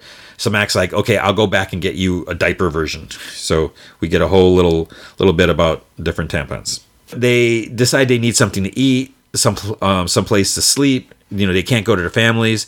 They don't want a repeat of what happened to Aaron. So Max suggests a homeless shelter, and you're like, ew, whatever. But Mac's like, well, they give you food and stuff there. Tiff suggests it. She's like, well, why don't we go to school since it's summer? And then Mac's like, yeah. And then, we'll set off an alarm. The cops will show up. And they said, maybe the power and the electricity is off, which at schools aren't going to shut that stuff off. So then KJ's like, fine. She's like, we can go to my house. She's like, every 4th of July, we go to Lake Erie, whatever, and sand our boat. And Mac's like, of course you do. Getting all like in her face about the fact that she has money. Aaron finally comes out of the bathroom, and she gives her like a reluctant thumbs up. She was able to figure it out. So they're walking over to KJ's house, and there's like a bunch of cars by her house. And she's like, there's not normally this many people around. So there's a party going on there. You have to think about this. If this is 1993, she would be like 22 here. So they probably don't do this family trip anymore. Was it 22? I forgot if she was 12, 11. Anyways. So Mac and Tiff suggested going in and grabbing some food. She's like, they won't recognize us. And then, Aaron and KJ are standing out in the street, and Aaron's like, sorry. She goes in too. KJ, like, I think she sees her parents like inside. So she finally goes in, and then someone's like, KJ. And she's like, oh crap. But then there's an older version of her there. So I guess, she would be like 23. Young KJ, I forget who she's talking to, but she's like, oh, I hate that guy who she's, there's this dude, I think he was like a, quarterback in high school or whatever. So he's like talking to KJ. So she's like, oh, that guy. Tiff checks out an almanac. She, gets a little plate of food. She's in another room eating, and she's working on deciphering it. Mac gets like a plate, like a bunch of shrimp and like, the cocktail sauce. She decides she doesn't like it. So she brings a plate to Aaron, but Aaron says she's not hungry. Mac, she's like, well, why don't we explore, the rest of the house, because it's KJ's big, it's not even that big of a house. Mac later is like talking about her brother and his family and all this stuff, and then she says that his wife and the younger daughter were nice. She obviously didn't get along with Wilder. Then Aaron's like, I'm sorry you had to leave, and Mac's like, well, I wouldn't have fit in anyways. Then KJ goes into the room where Tiff is, and then here comes the dog. It's her puppy, but he's obviously like old now, and it's almost like I think he like recognized her. Maybe he could still smell her. Probably confused, but it was sweet. Mac and Aaron, they decided, because they're in this back room, and there's like the coat room where everyone's putting their jackets. They decided to start going through people's wallets and stuff and like stealing their money because they need to eat and everything like that. But someone has like $200 bills in there. So it's like, are you really going to leave your purse and your money at a party? I guess you would trust your friends and all that. But, Aaron's like, we can't take that. And, Mac's like, well, we have to. And, convinces her or whatever. They talk about Dylan and then other stuff like that. Mac asks Aaron if it hurt when she saw old Aaron die. And she's like, I didn't feel anything. Then she's like, she never really felt like her. Like it seemed like she was like another person. And Mac's like, no, she was you. That means that you saved all our lives. So it's like interesting, because Mac always has this like, she's just tough and, whatever, she doesn't care about them. But then there's these little glimpses where, she does care about the others. KJ goes upstairs, looks at family pictures in the hall, and she goes by her room and there's this other girl in there. And she's like, oh yeah, I go to school with KJ. And KJ's like, I'm her cousin or something like that. And she's like, yeah, I can see, resemblance or whatever. KJ asks Lauren, this other girl, like, what do her and KJ go to school for? And she's like, oh, we go to film school. We both go to NYU. And she's actually surprised. She's like, KJ's like, KJ's not in business school? And she's like, no. It's like, she's an amazing director with an amazing eye. And, she's, they talk some more about different movies and stuff like that. There's just like, like to talk about Stanley Kubrick, and KJ's like, who's Stanley Kubrick? And whatever. There's this matinee, they should go tomorrow, or she should, they're going. And Lauren tells young KJ that she should go too, whatever. She's about to leave, or she goes out in the hall. Someone's coming up, so she ducks in the bathroom. It's older KJ. And then she kind of peeks out, and you kind of know what's coming up. You kind of saw this, like, episodes happening. She sees KJ with Lauren in a room. They're like talking, and then they start like making out. And she's like shocked. Young KJ's shocked. She like closed the door. She's like on the floor, in the bathroom, and knees to her chest. And then she stares at herself in the mirror. She's just thinking. She's trying to figure out like what's going on. And this is something that I wondered. I feel like, and I don't remember from the comics because I never finished it for whatever stupid reason. And now I'm just realizing that like all the issues I bought are at the Comic Vine or GameSpot office or whatever. I did end up getting like the complete trade thing. So I feel like Mac, like KJ kind of likes Mac, or she like then there's like the whole motorcycle thing, but whatever. So she rushes out. Then the others, they leave the house. They're like, what happened? And Aaron's, she's like, oh, he's like, we saw your older self. And KJ's like, so what? It's like, we all did. And Aaron's like, I know something about her. And KJ's like, shut up. And Aaron's like, I was just going to say that this guy Rick was talking about her. And KJ's like, I don't care about him. And then Aaron's like, why are you being such an a-hole? And then Cage is like, what'd you call me? And she like storms up to her. And then Mac's like, whoa, to hold her back. And then KJ like punches her in the nose. And she like falls back. Mac's got a bloody nose. And Tiff starts like yelling. She's like, what do we do? What's going on here? He's like, you all think you know better and you're all just stupid, helpless little children. And she kind of storms off too. So then Tiff finds a phone booth by a train station. She looks in the phone. There's a phone book there.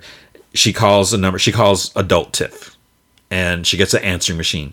So she gives the other, and she's like, I don't know if this is the right Tiffany, whatever, I forget her last name. She's like, your mom called you this, this is a nickname. You have a birthmark here, whatever, blah, blah, blah. Just information that she would know. She's like, if it's really you, I could really use your help. And then someone picks up the phone. Hello? And that's the end of episode 5. And that is going to be enough Paper Girls for this week. So we'll do 6, 7, 8 next week. So you may have already watched it all if you binged it all when it first came out. We're going to put a pause on it for now. All right, Harley Quinn, season 3, episode 4, A Thief, a Mole, an Orgy. And I'm enjoying the show, but I'm finding Harley's voice to be just very annoying. And I know that's the point. It's just it's a bit much lately. And I don't know. I mean, I don't know if it was just the same during the first 2 seasons and it's just bothering me more now. I don't think it's changed, but anyways. So it starts off, Ivy still working on the Eden formula. She still wants to terraform Gotham. Frank is enjoying being like all powerful in his new form now, so he's going to be the one to pollinate. His seeds are going to pollinate, terraform everything. But Ivy mentions how, he can only, right now in his current state, he can only pollinate like the small little area. So Ivy says she needs to increase his seed production tenfold so they can start the terraforming and everything like that. Ivy tries getting Harley to leave her work area because she's just so loud and annoying and everything. But then King Shark and Clayface come in. King Shark says that he downloaded Cyborgman into Catwoman's smart home. So he's got like this tablet inside. He's like connected to the internet so you can ask him everything, which like you can ask the internet anything anyways. And then Ivy has to get a little firm about trying to work. So that they're kind of sad that, she's telling him to leave or whatever. And then she, like to herself, she mentions there's like 37 other rooms in the house, whatever. Later, she gets interrupted by loud music. So the 3 are jamming on instruments. So Harley and Clayface are on guitars and King Shark is on drums. And Harley says that they're going to be Gotham's greatest progressive alien deathcore band. And it's just like, it's like they're being annoying just to be annoying. I mean, this is like extreme annoying, whatever. Clayface says that they're called the Blackened Pains of Zarathan or something like that. But it's like, shouldn't Clayface be working on the movie, with the James Gunn movie? Because he's supposed to be Billy Bob Thornton since he killed him and he's posing as him. I don't know if was that concluded last episode. Anyways, Ivy mentions it's just a touch too loud. So Harley's like, okay. So she turns it from 11 to 10. And back in her lab area, Frank says that she's being a little bitch for not telling Harley and the others how annoying they're really being. But Ivy says that she's that a big part of being in a relationship is not always telling the exact truth. That way you can get what you want or what you need without hurting anyone's feeling. Also, she blew up their last place, so she doesn't really feel like being the bad guy right now. Then the music starts again loudly. Harley's like singing some stuff. Her vocals are atrocious. It's so screeching and everything like that. Ivy comes out and says that, Catwoman texted and said the instruments that she stole from this legendary whatever with something, they're strictly off limits. So they're like, ah. So Ivy decided to make Catwoman the bad guy. It turns out the mayor is still alive. There was this campaign spot with him. Actually, he's in a coma. So at first I was like, wait, is he alive? Because there's a dude like pulling a pulley that makes him kind of, I think he did like a thumbs up or something like that. And this little like flag pops out at the end of the pipe or whatever. So Two-Face comes into Jim's office, says that they're getting crushed in the polls. Jim's like, how's that possible? It's like he can't even, the mayor can't even pee by himself. Or on his own. And Harvey says that the mayor is playing the coma card. So their internals show that 57% of the voters think that it's mean that Jim is running against someone in a coma.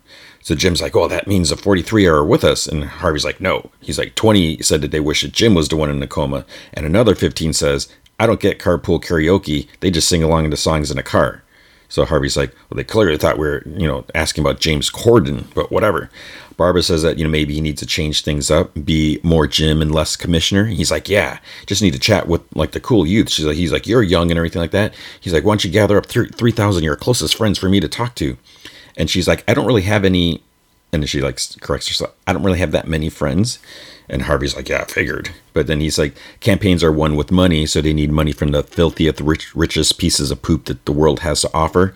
So he mentions like Carmen Falcone, Ra's al Ghul. He says, they say Ra's al Ghul.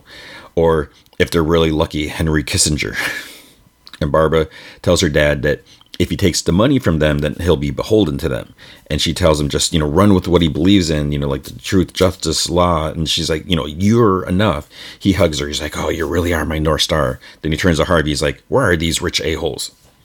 So Ivy's still working in her lab area. Then Harley comes in to use Catwoman's fancy Japanese electronic toilet thing. And she's like very loud in there, like, ooh, oh, And then she comes out, she's like, oh, that was spiritual. And she yells to the others, like, you have to try it. And Ivy's like, oh no, another text from Catwoman. No one is allowed to use her special toilet ever. And Harley is like, how does she even know? And Ivy's like, well, there's cameras everywhere. And she points to like, a little camera in the corner. So Harley is she's being annoying. She's angry. She's walking the halls with the bat. She starts smashing all these cameras.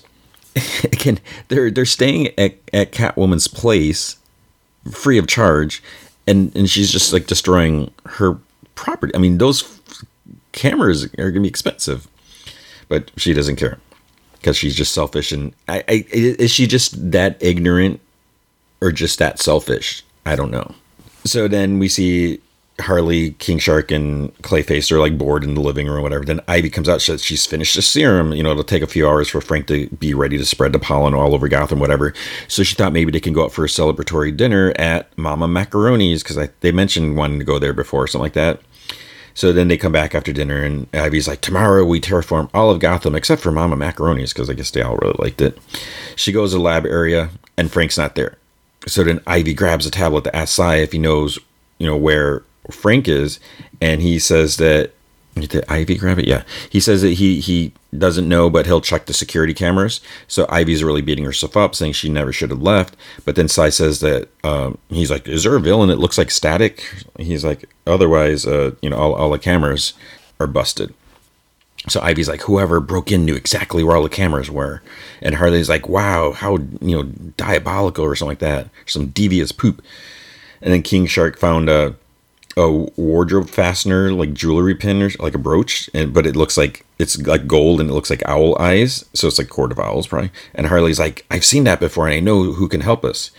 Then we see Joker. He's frustrating trying to work on Common Core math with his son from his weird family thing from, I think, his last season. He says the brooch's Court of Owls used to be the city's most exclusive secret society. They bankrolled really evil schemes. Now it's just a bunch of old straight white dudes who jerk themselves off or each other off. And then if they haven't changed their schedule, they'll be having their weekly meeting tonight. And Harley's like, Wednesday nights? She's like, you told me you were playing softball. And Joker laughs. He's like, I was lying. He's like, what grown man plays on a softball team? He tells Ivy to get in, you just need a mask and a password. Lucky for them, he has both. So he comes back. He has 2 masks. He's like, oh, you're saving me a trip to Goodwill. And they're like, what's the password? He's like, the password is hoot hoot. And then they complain that that's like dumb password. And it's like using your name for a password. And Ivy's like, Harley, you use your name for your password. So Harley and Ivy walk up to the mansion. All they have is a little half mask on. And their regular outfits. They go up to the dude at the door in a robe. Hoot hoot. He lets them in. Everyone inside is wearing the cloak robes except for them. Then up on the second landing, this spotlight goes on. This dude's like, it's time for the sacrifice. He's like, before we get to that, we have a quick announcement. And he's like, there's been some complaints from the newer members about the inhumane sacrifices we've been performing for over 100 years. So they're going to use this goat pinata. It's going to play the role of an actual goat tonight. Some people are like, oh man.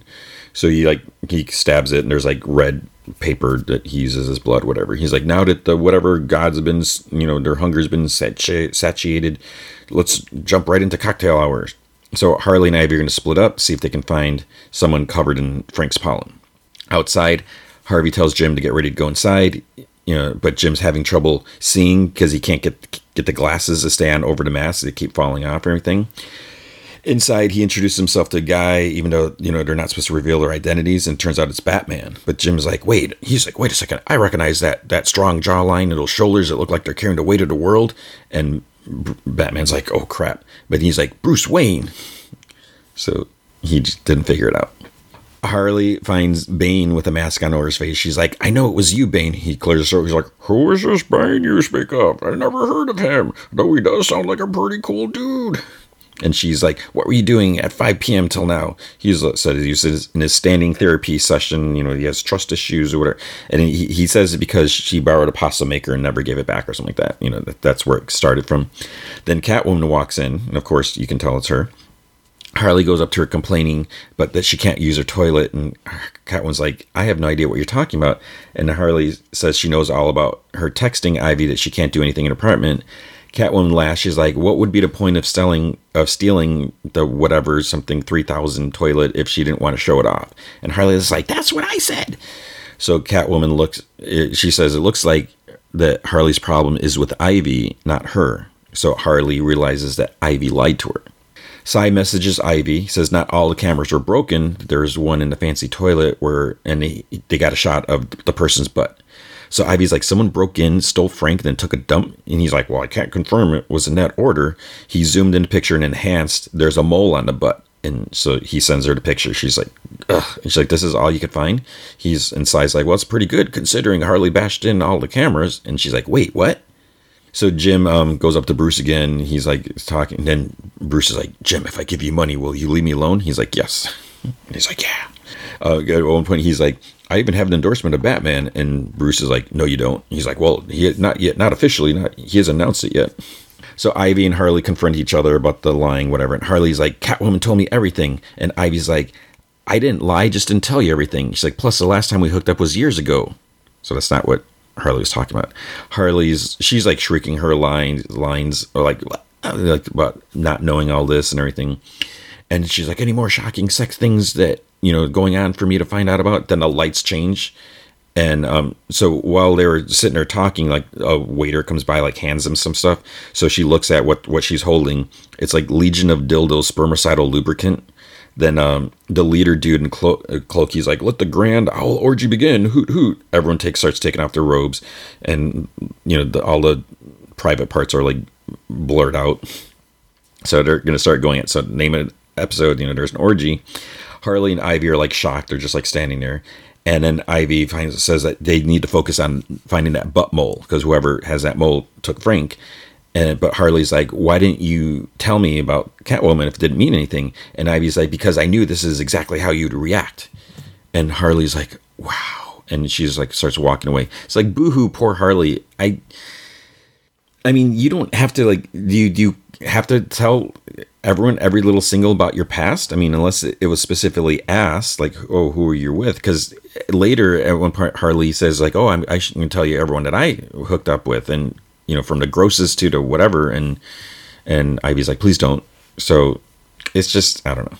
Jim comes out of the bathroom. He doesn't know what's going, why it's so dark. He's still trying to see. He takes his phone out to use the phone flashlight, but then he drops it and he's like trying to get it, keeps getting knocked on the floor and is just like sliding all over the place. Ivy finds Harley leaning against a pole moping, and then Ivy says the real reason she didn't tell her wasn't because she thought she'd freak out, but when she and Catwoman hooked up, Ivy wanted more, even though it was so obvious that Catwoman didn't. So she waited around hoping that she'd change her mind. While she waited, she was wrapped around her little finger, and she still cringes every time she thinks about it. So after it finally ended, she felt so pathetic, she never wanted to think about it. And she's like, it wasn't even a real relationship. When she and Harley got together, she knew that she found what she had been pining for all these years. So Catwoman didn't even mean anything to her, but Harley, she means everything. So they start smooching. They accidentally hit a light switch. The light goes on, kills the mood for everyone. So then Harvey's outside. Harvey's upset that Jim didn't get any money from anyone, but he's like, I did get a sweet selfie with Bruce Wayne. And then Harvey takes the phone. So it's like, oh crap. He's going to realize that Bruce Wayne is really Batman, right? But then Jim's like, oh, I don't remember taking these other pictures. So Harvey's looking through them and he's excited because now they can blackmail. He's like, we now have videos of every major player in Gotham. And then they still don't know, Harley and Ivy are in the room. It's being hosed down and everything like that. And, they still don't know who took Frank. And then we see Frank is strapped to a table and he's like, what? We don't know who has him. And that's where it ends. So, yeah. I mean, there's some funny moments. It does feel like they kind of tried pushing things even further here with like the whole orgy scene. But I guess that's the nature of the show, that they're what they're going for. I just don't understand why Harley has to shriek everything all the time. But I guess that's what we signed up for. And now the movie feature of the week is Bullet Train. And I'm just going to straight up say, I really, really, really enjoyed this movie. This might be one of my favorite movies of the year. It's not just like, oh, superb classic piece of art or what. It was just so much fun. I love Brad Pitt. I think he's so charismatic. I just think his delivery, and he kind of acts a little like a buffoon sometimes, but he's also like extremely skilled. He's just amazing this role. I love his movies. I think he's just such a phenomenal actor, and just his presence and everything. So he does a great job in the role. And the movie, it might be a little cliche, it might be a little predictable and everything like that. It kind of goes all over. It's a little like chaotic, and there's a lot of like flashbacks and cuts and this and everything. But I just had so much fun watching it, and the runtime, it was 2 hours long. At one point I was like close to like in the final act, I was like, wow, this feels like kind of a long movie, even though it was only 2 hours. It was like 2 hours and 6 minutes, I think. But I didn't feel that in a bad way. I just felt like that there's like so much time or so much story has passed, and I was enjoying it. Like, what I was talking, I think I mentioned it like when I was talking about the Warner Brothers, like the movies versus streaming shows. I love the shows like Peacemaker or even like Moon Knight or Ms. Marvel, that you get these multiple hours of show. Don't give them to me all at once. But I like that, we can see these characters. That's just a story. Because if you're invested in something, you don't just want to see like 2 hours, boom, and then you're done. I want it to keep going, and I want to be able to enjoy it, as long as there's something, a story to be told, and the quality is there and everything. So when I say that it felt kind of long, I meant that in a good way, because I didn't want the fun to stop. Bullet Train, it originally was a 2010 Japanese novel. It was written by Kotaro Isaka, and then it was translated to English by Sam Melissa in 2021. The original name was, what was the original name? Meri, I can't even say that. I'm not even going to try to say it. When I saw the trailer and I was like, oh, Brad Pitt's coming out, and then I saw it was a book. I listened to the audiobook.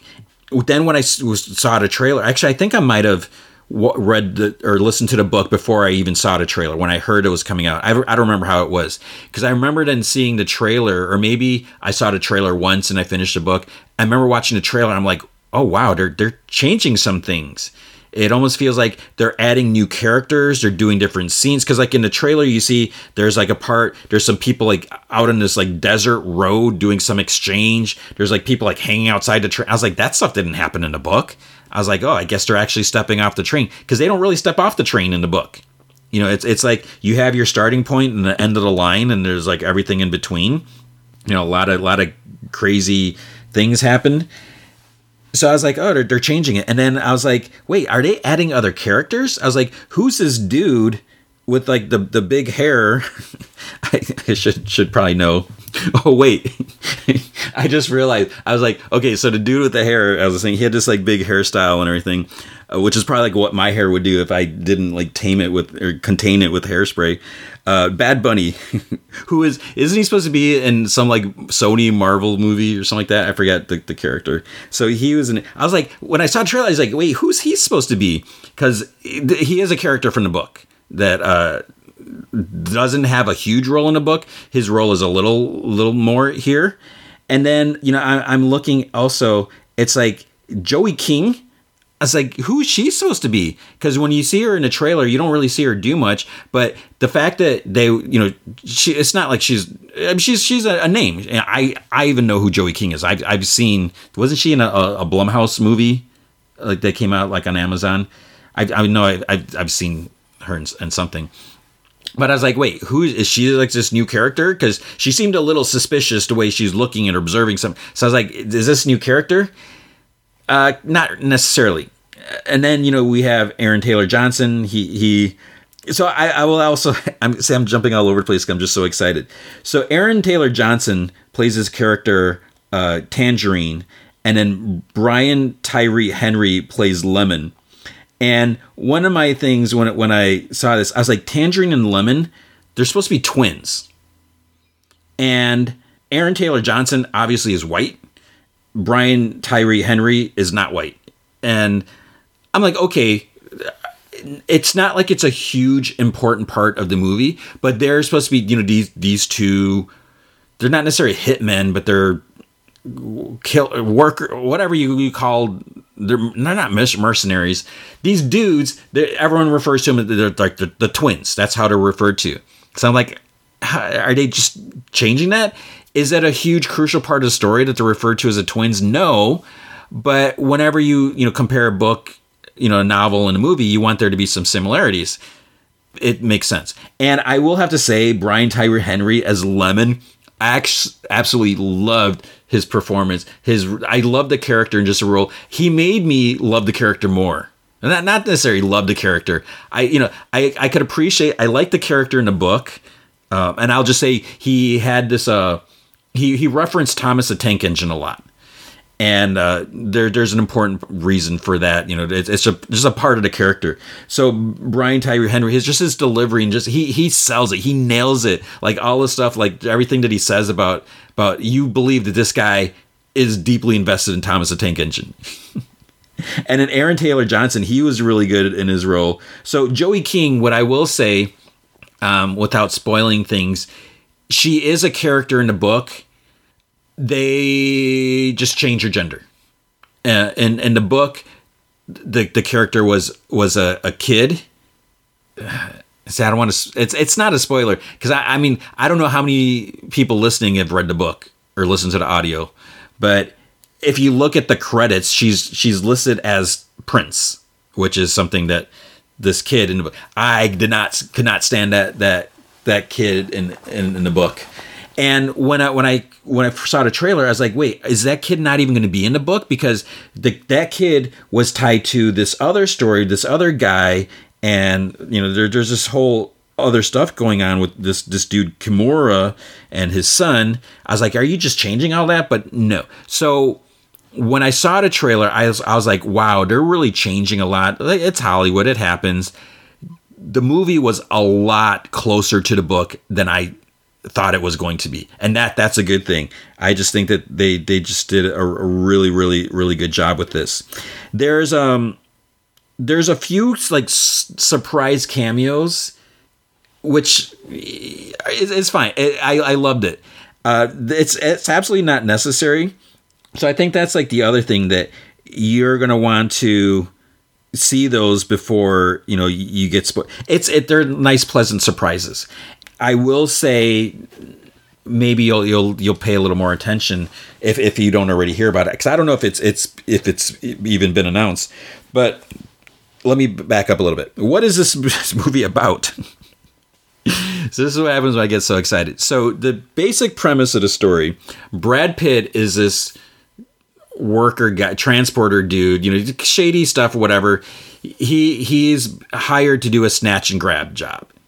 So his handler calls him, and you don't see who it is. When it got to maybe halfway, 3/4 of the movie, I'm listening to this voice. I was like, that sounds like so and so, and it was. So you might notice right away in the beginning when he's talking to this woman on his phone. Wasn't even paying attention. But then after I was like, who's he talking to? I think it was after you see one, the first cameo, and then it might have been before the second one. I was like, wait, is there going to be another cameo with the voice? And there was. So that was, I enjoyed that. So basically he gets hired to go on this bullet train and snatch a briefcase that has this sticker on the handle. There's just all these other parts, these pieces go, that intermesh with this. Brad Pitt, when I saw it, I was like, oh, he's supposed to be glasses guy? Because you see him in the trailer, he's walking down the street, he goes to the locker, and she's like, take the gun, and he doesn't want to do all that. Because in the book, he's this guy who has incredible bad luck, and he wears these big glasses. Brad Pitt does wear glasses from time to time. It looks like he should be wearing them all the time, the way he's trying to look at stuff and squinting and everything like that. But maybe, people don't want Brad Pitt in glasses because then you can't see his handsome face. I don't know. That was another thing I was glad that he was still glasses guy, even though he's referred to as by another name in the book and in the movie. He gets hired to take the suitcase, but there's all these other characters, and it's almost, I wouldn't say it's necessarily an intricate thing, but just like all these different pieces that just intermesh. I think I said that already, and they just kind of overlap and connect and everything. And that's what kind of fascinates me, just seeing like how all this comes together. And there's these other characters that kind of get in the way of certain things, and it just creates more obstacles and all this stuff. So I really enjoyed it. And even though I knew the basic premise of the story, the ending is a little more sensationalized, a little more Hollywoodized, bigger production, like crazy, just bigger explosions or whatever you want to say. I enjoyed it. And so even though I knew the heart of the story and where it was going to go, I liked watching it all and seeing everything. So this is, some people, they enjoy watching adaptations. Like, some people like, oh, I got to read the book before I watch this. So then you kind of expect, which is a weird thing for me because I hate spoilers. I always feel bad talking spoilers and knowing people that they want to see the spoilers before they watch the TV show or the movie or whatever. That just blows me away. I think it's a little different when you compare a book and a movie. It's not, there are going to be some spoilers, but you don't know 100% whether everything is going to happen the way it happened in the original source material, because things get changed all the time. Like I said, there's little minor things here and there that get changed. I really liked the movie, even though I knew the majority of how things were going to go. And I just think they just did a really, really good job. And I'm already, as I'm watching this, I'm like, man, I cannot wait till this comes out. It's like, they got to make a steelbook for this, 4K, Blu-ray, Ultra HD. I need to get this. I need to have this. I'm so excited. And I don't know if this is necessarily like my favorite movie of the year, but it might be pretty close. I'm trying to think what other movie I may have liked more than this. And I know I really like The Black Phone. I really like Top Gun Maverick, but I wouldn't necessarily, Top Gun Maverick, they did a good job. I don't know if I would say that's my favorite movie of 2022. And I know it's early, there's still a lot of in the year. It's kind of too early to talk about end of the year, best stuff, because I never talk about that stuff. But I would say, movies that I really enjoyed, Everything Everywhere All at Once. I really like that. The Unbearable Weight of Massive Talent. I really like that. I really like Doctor Strange. I know some people really love that, and some people apparently didn't like that. I think I might have to say, and Studio 666, I love that. I think I might have to say that Bullet Train might be my favorite movie of 2022 so far. I really like Love and Thunder. So I'm trying to think of everything that came out this year. That might be it might be my favorite. So I don't mean to put a lot of put it up on a pedestal, and then you're going to watch and you're like, really? That was your favorite movie? I didn't think it was that great. Because Rotten Tomatoes, here's the thing, because this is my opinion, and it just hits me in a different way. It might not be the same for you. Rotten Tomatoes, it's at a 55% from 152 critics. So they gave it a positive review, average rating 5.6 out of 10. The website's consensus reads, Bullet Train's colorful cast and high-speed action are almost enough to keep things going after the story runs out of track. I think the story was fine. Metacritic assigned the film a weighted average of 49 out of 100. See, that doesn't sound good to me. Richard Roper, Chicago Sun-Times, 3.5 out of 4. Calling it wildly entertaining, praises the performance, the creative and blood-splattered action sequences, and most of all, the writing. Peter DeBruge of Variety says Bullet Train feels like it comes from the same brain as Snatch, wearing its pop style on its sleeve, a Kill Bill-like mix of martial arts, manga, and Gabby Hittman movie influences, minus the vision or wit that implies. Okay. But then there's apparently a little controversy around this. Apparently, because several non-Asian actors, Brad Pitt and Joey King, there was a lot of accusations of whitewashing the characters compared to the novel. And there's this dude, executive director of the Japanese American Citizens League.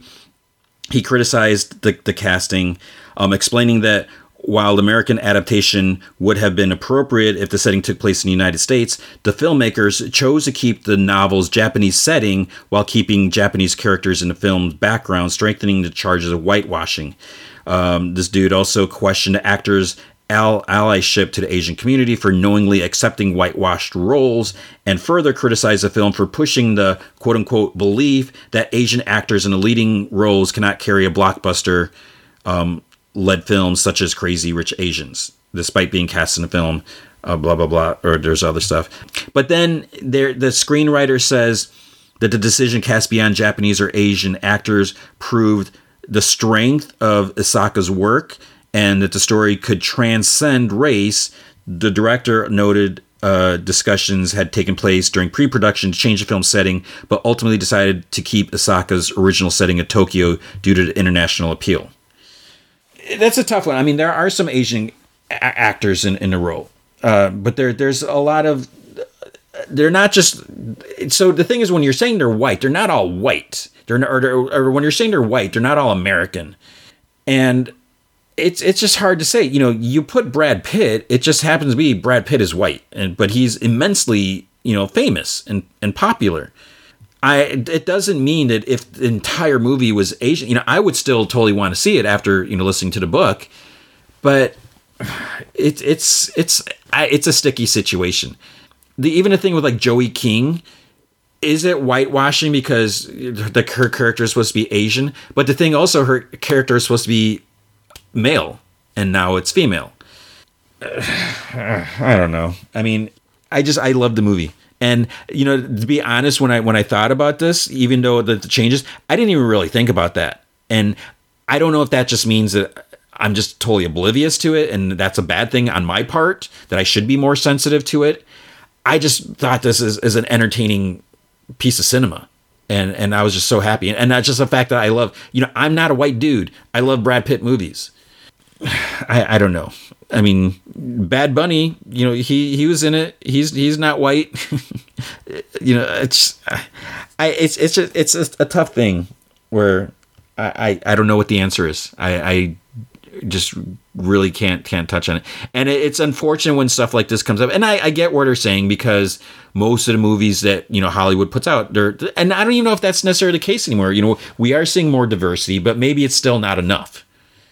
But they are making little steps of progress. I don't know, but it's just too bad. Now I'm bummed that I read that, because I just love this movie so much, and now I got that part hanging over it. So I just really enjoyed it, and I do want to see it again. I feel like this is a movie that I will want to watch, again and again. Not necessarily like every day or every week or every month, but it is definitely a movie that I'm going to want to revisit, because it was fun. There's a lot, and not even talk about the violence. There's a lot of violence, a lot of action, a lot of great choreography.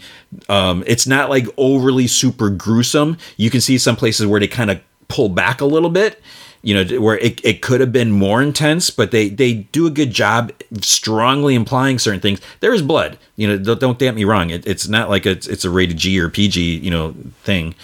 So I think there's a really good balance with all that. There's a lot of humor in there, and it's not like forced humor. I know some people don't like some of the Marvel stuff because they feel there's too much humor. I think it's just a really good blend of it. So all that being said, I love the movie. And it just might be in where I'm at like right now, that this is just, I really wanted something like this. I really wanted just this piece of entertaining. Again, it's not going to be, Martin Scorsese probably wouldn't necessarily like the movie. He would think it's too gimmicky or cliche, or who knows what he would say. I don't know. But I just, where I'm at, this is what I wanted. I've been looking forward to it. I enjoyed it. I thought it was just entertaining, action and humorous and just compelling. You watching it, you might be like, yeah, that was all right. I don't know. I mean, well, you tell me after you watch it. And again, you're entitled to your opinion, just like I'm entitled to mine. I thought it was great. I loved it. Hopefully you'll at least really, really, really like it.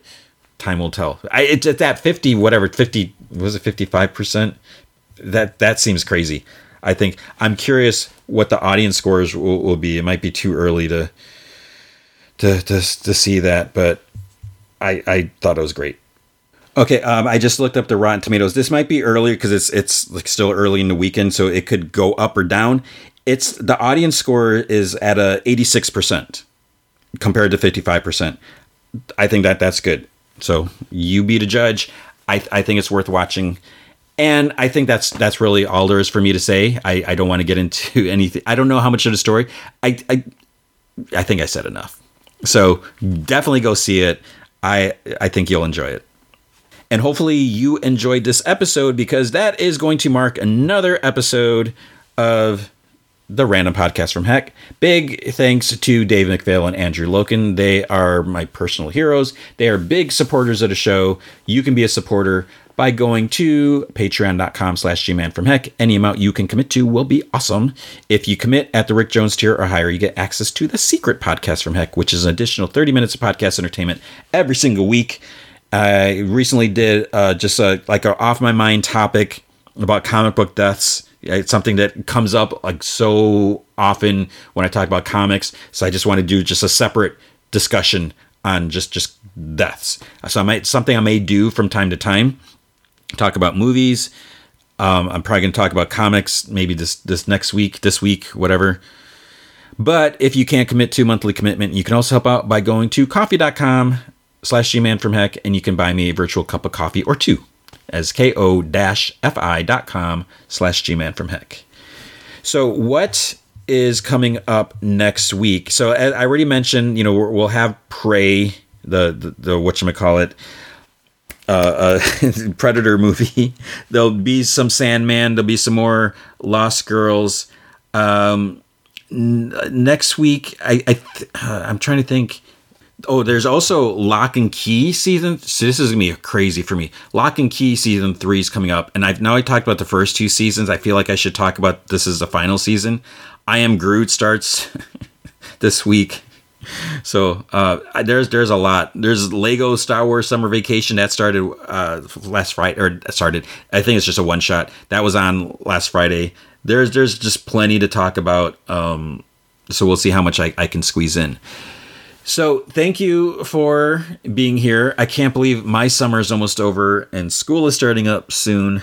I hope you are doing well. I hope you managed to find something fun to do with your life and your summer. I hope you're taking care of yourself. I hope you're taking care of others. And I really hope you remember to be good to each other.